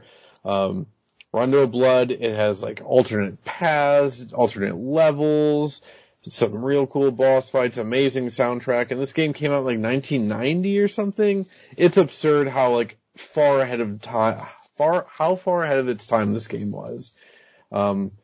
It's deathly hard, so I can't quite recommend it as like a beginner Castlevania, but if you really want to see the best the series has to offer, I think it's Rondo of Blood. My last game in this category real quick is Cuphead. I don't have much to say about it. It's just an amazing like shooting platformer.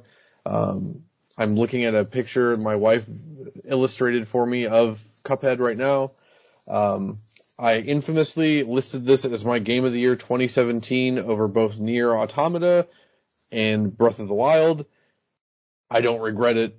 It's fantastic. I just love the aesthetic. I love the 1920s Fleischer style.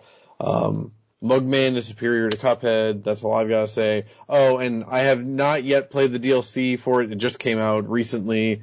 I'm going to get to it, I promise. Well, yeah, and you just brought up my final game on my list, Nier Automata. I was wondering where it was going to show up. I actually got kind of worried that it wasn't going to show up, considering how far into this we are. I mean, it's probably in my top 5 games of all time, so it definitely had to make the list. I was going to make it work. Yeah. Yeah, just an amazing game, and I know you love it too, and can probably go into better detail about what makes it so special. But you know, it was kind of the first game that really got me into sort of third-person action games, and I think partially it's like the fact that there is kind of a shmup element to it. I think that got me into it because I was never into the sort of the close combat stuff that much, but having the gun or whatever as an option to fight enemies as opposed to just constantly having to use a sword or whatever or a katana or whatnot was a nice sort of way to mix up the gameplay. They also mix up the gameplay by not only having moments where you're doing third person shooting and fighting, but then you also have shmup moments. Like the intro of the game really hooked me because it's this like very dramatic, very intense music, like just shmup situation where you are with a bunch of other fighter pilots and you're trying to make it to an area, and all of your other your co-pilots are shot down, and you finally make it, and then the game just like expands from there, and there's such a vast world to explore, such a great story. It's just a brilliant game. Yeah, like, I'm not often super big into stories for games. I know I brought up a couple games that I think have good stories in this list, but like oftentimes I just feel like stories feel kind of like a joke in most games, which is fine. That's not necessarily a problem. But yeah, Nier Automata is something else. Just one of the most beautifully told stories I've ever experienced in any medium. Just so existentially sad and just, I don't know. I hope Yoko Taro is all right. He seems like the creator. He seems like he's got some things he's got to work through. I hope he's doing well right now, because that game is so sad. Even just like getting the real ending of the game, like this game is infamous for having like 26 different endings. It's not really true. There's really only like you can end the game at a bunch of different points, but they're not like real actual story endings. But finishing, I think it was the E route, and seeing like all 5 of the main chapters done was so satisfying. The game, even at the very last possible second, still continues to pull surprises on the player with like meta narrative surprises. I really can't emphasize enough that this game is like, I don't know, it's like I don't even know how to describe it. Like, you should play this game if you value, like, I don't know, any kind of like intelligence being on display in a video game. It's the gameplay mechanics are secondary, and that's me saying that. Like, I'm all about clicky action stuff. Like, I don't care. I want to hear what happens to these characters. I want to see everything be all right. And spoilers, nothing is all right in this game. Yeah, and like again, there is like when you like even just like going back and playing a little bit of it, I did recently just to have a little refresher. Like you immediately feel like, oh yeah, I'm back in this world, this universe, this feeling. It's very just that feeling is just very present from the get go. Mm-hmm. And it's very unique in that sense. But yeah, did you have anything else in this category? Nope. Cuphead was my last one. Okay, so we are to the final category, and again, this is wild card, so this can kind of be honorable mentions and or stuff that we didn't really feel like fit into any of the other categories. So I'll just mention the first one that we can get through quickly because we've talked about it before. Again, like platforming is my favorite genre, so I have a few platformers in this because I needed to do more than 4. The first one being Glyph, and this was one we, a marble game essentially that we talked about in the 2021 Game of the Year pod. Yep, Glyph is fantastic. I have Monkey Ball on this list and not Glyph, but Monkey Ball is an arcade game, whereas Glyph is not. Glyph is way more of a straight-up platformer adventure game. Like, gun to my head, I would probably pick Glyph as the better game over Monkey Ball, and that's saying a lot, especially coming from me. For my first game, I've got the final appearance of Kirby on this podcast, I promise. Kirby Canvas Curse for the Nintendo DS. It's kind of a platformer, but in this one, Kirby gets cursed by a witch into the shape of a ball. And I guess that's, for Kirby, he's already a ball with legs, so I guess that she just took his legs away. But instead of directly controlling Kirby, you have to draw paths to roll him down. It still retains all the Kirby gameplay elements you've come to expect, like getting different powers that change how you can interact with the world and stuff. This game's just great. It was the first, like, must-have Nintendo DS game. I think people looking back on the DS, even people that aren't that into Kirby games in general, this is still the game, like, people talk about with the DS, or at least one of them. And yeah, it's still worth playing to this day. You can play it on the Wii U, I believe. It's on the Wii U Virtual Console. However, that's going to be shut down in like a month. So if you want to play it cheaply, you better get in on it now, I guess. So yeah, you initially joked about having a different Kirby game, and you could theoretically put a different Kirby game in every category. How many did you jot down? How many Kirby games you actually were able to fit in here? No, I would guess at least 3, but yeah, I could have. If I had wanted to make this more of a bid, I could have done it. But I tried to actually keep it in spirit with having the best games possible.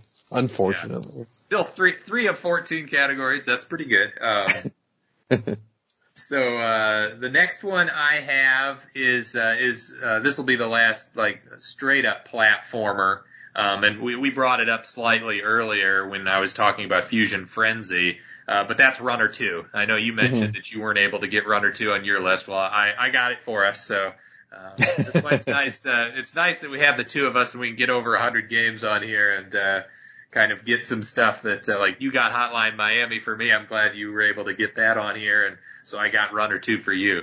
But yeah, just a brilliant platformer again. Yeah, just the constant side scrolling from left to right, avoiding objects, and the way it builds as you go, and you've got like the different the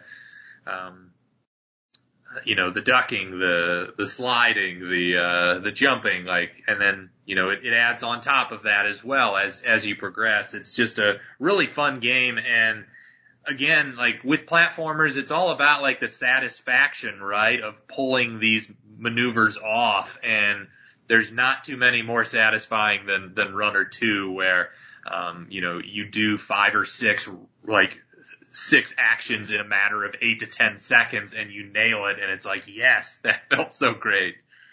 Right. And much like Rez, like, your successful actions also, like, it adds on layers to the music that's happening too, and because that's such an important part of the game, is the soundtrack. Yeah, Runner 2 holds a very special place in my heart. It was the first Wii U game that I just fell in love with. Miiverse, which was a feature of the Wii U, which was like Nintendo's like social media, like it was a social network only on the Wii U. The Miiverse is important to me for a variety of reasons. Number one, I met my wife there. Should probably mention that off the bat. But Runner 2 was the first time I understood the potential of Miiverse, where I would take a screenshot of my high score on a stage and post it in the Runner 2 community and be like, hey, someone try and beat my score. I actually have a friend, he's still on my Switch friend list, that we met through the Runner 2 Miiverse community doing high score challenges. Oh, neat. Yeah, Runner 2 is amazing. I really was disappointed with Runner 3. It had an even better soundtrack, and I liked the graphics of it, but there was just something off about it. A lot of weird camera sweeping that interfered with the gameplay. Still worth playing, but if you're going to play one, Runner 2 would be my choice. For my next game, I've got Dragon Quest Heroes Rocket Slime. This would probably be the hardest thing to explain in the world. However, I did a podcast with $2 Hero Seth, where we talked for like an hour just about this game. So if you want to hear more about it, that'd be Keep Nintendo Weird. I assume it's labeled as the Rocket Slime episode. It's a Dragon Quest spin-off where you play as Slime, he's just a little blue teardrop dude. It's half like overhead Zelda light adventure game and half like high charge like tank battles where you shoot anything you can out of cannons at another tank. It's super good. It's hands down my favorite DS game. No one ever talks about it. It was very niche. I think it's really expensive to find a copy nowadays. If you can do it, it's fantastic. Well, yeah, and that's something beyond just like listing the games that we're mentioning here. We can even might as well just link some of these other podcasts, not only our Game of the Year ones we've done, but yeah, some of the ones that you've made appearances on and have talked about some of these games. We can add those on to the Twitter thread or whatever as well. But yeah, the next one I have up on my list is a game I believe I talked about a little bit in the honorable mention section of the 2021 Game of the Year podcast, even though it's not technically a 2021 game, and that's Outer Wilds. Mm-hmm. And this also kind of fits into the wild card category because I have a hard time like fully pointing down like pinning down what sort of category, what genre this is even. Mm-hmm. But it is like a space expedition type of thing. There's a time loop mechanic. You're some fictional, basically species, and there's an ancient race that had once colonized the system that did a bunch of space exploring, and you're trying to figure out what they learned and what they did. And so there's an element of like discovery, not only of like just going there and seeing these planets that are in this universe, but then also figuring out what previous explorers had found. So it's a wonderful game, and even the space flight itself is a pretty satisfying thing, even though it's kind of difficult initially, but once you figure it out, that's also pleasurable in its own respect. Yeah, I still need to play this. I actually just got it for free we upgraded our PlayStation Plus account. It was one of the first games I downloaded from this free list of games, so I will hopefully get to it soon, but it sounds amazing. My next game is Yakuza 0. I'm not going to dwell too long on this, but imagine like a J-drama or a Japanese soap opera starring nothing but handsome members of the Yakuza, but everything is goofy, and that's Yakuza 0. That's kind of Yakuza as a series entirely. I don't want to call them open world games. When I was younger, these were described as like Japanese Grand Theft Autos, and that couldn't be further from the truth. The Yakuza games are so sincere. The characters are so lovely. The stories are all to varying degrees about like community and like helping people and all this stuff. And I know that sounds insane for a game titled Yakuza, but they really are special games. They mean a lot to me, especially Yakuza 0 and Yakuza Like a Dragon. It took me a long time to get into them, but now that I've played all of them, it's like top 3 of my favorite series now. They're just so good. I will never get tired of just hanging out with these handsome crime men. Yeah. All right. So, we're down to my last one, and, save the best for last. Not my favorite game of all time, but this is one that I don't think a lot of people have played this game. I'm not sure if you expected this or not. So, but okay. I'll just say it. Scram Kitty and his buddy on rails. I should have seen this coming, but no, I did not. So, basically it's kind of again, going back to I enjoy the shmup genre. This is like a combination of shmup and platformer.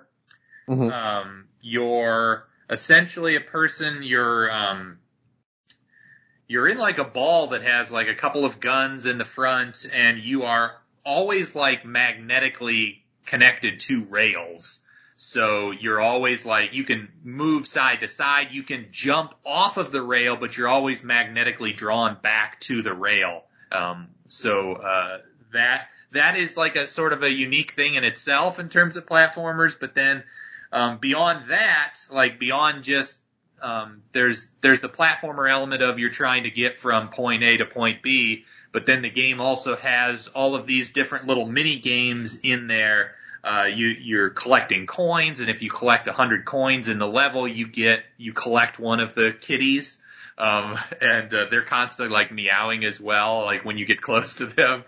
And there's also like, cat chasing sequences. So there are certain ones, there's one in each level where if you hit the cat, then it bounces to a different part of the level and you have to get to that area in a certain amount of time or else it starts back from the beginning. But this is a really, really fun, satisfying game. I really enjoy the soundtrack of this game as well. And it's also one of the better memories I have of us sort of like passing the controller back and forth at one point and playing it. But yeah, probably one of my top 5 games that I played on the Wii U, and I don't think anyone talks about it. Yeah, and I don't think this ever got ported anywhere else. I think it might still be stuck on the Wii U. So again, if you want to play it, you better get on it because the eShop's closing in like a month. For my last game, I've got Anodyne 2. This is a really special game. Again, I don't want to take up too much time trying to describe it. It is half like overhead 2D Zelda puzzle solving, and then half like PlayStation 1 era like polygonal exploration. So like it looks like a low poly PlayStation 1 game. It was made largely by 2 people, including the soundtrack, and the soundtrack is out of this world good. The story is just, it's amazing. Like, the closest thing I can think to compare it to is Steven Universe, which less in terms of like what's actually happening in the plot, but more so the tone and the kind of like existential sadness going on and not knowing your place in the world. I can really sum it up best with a line from Anodyne 2, which is the intro, and it says, Anodyne 2 is a game about life. And that rings true in multiple ways as you literally dive into people's like subconsciousness and see their fears and their worries and their thoughts, including your own at one point. It's a remarkable game. This is a game I never see anyone talk about, and it's a damn shame because I think it's one of the coolest games I've ever played. One of the best narrative experiences ever. It's remarkable, and everyone should play Anodyne 2. I know I've said that about a lot of games on this list.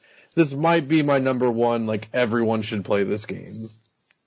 Yeah, I've bought it, and I've kind of gotten through the intro stage. I got to go back and play some more, but yeah, it's definitely interesting. And yeah, you selling it also to having like a similar sort of vibe to Steven Universe definitely sells me as well. I actually just started a rewatch of that show. But yeah, that'll do it. I know you got to get going here, Matt. But we were able to probably talk about over 100 games and got through a lot of some of the stuff over the course of us playing video games for upwards of 25 to 30 years at this point. Yeah. Yeah, this was an absolute blast. Thanks for doing this. Yeah, no problem. And hey, I'm already making notes for Game of the Year. Yeah, and for those listening, yeah, we'll have that out. Not going to specify a time, but presumably in the January, early February time period. That's typically when we like to do it, but we're planning that again, and it's been a pretty good year of games so far. So excited to do that. But yeah, Matt, thanks so much again. Yeah, no problem, my dude.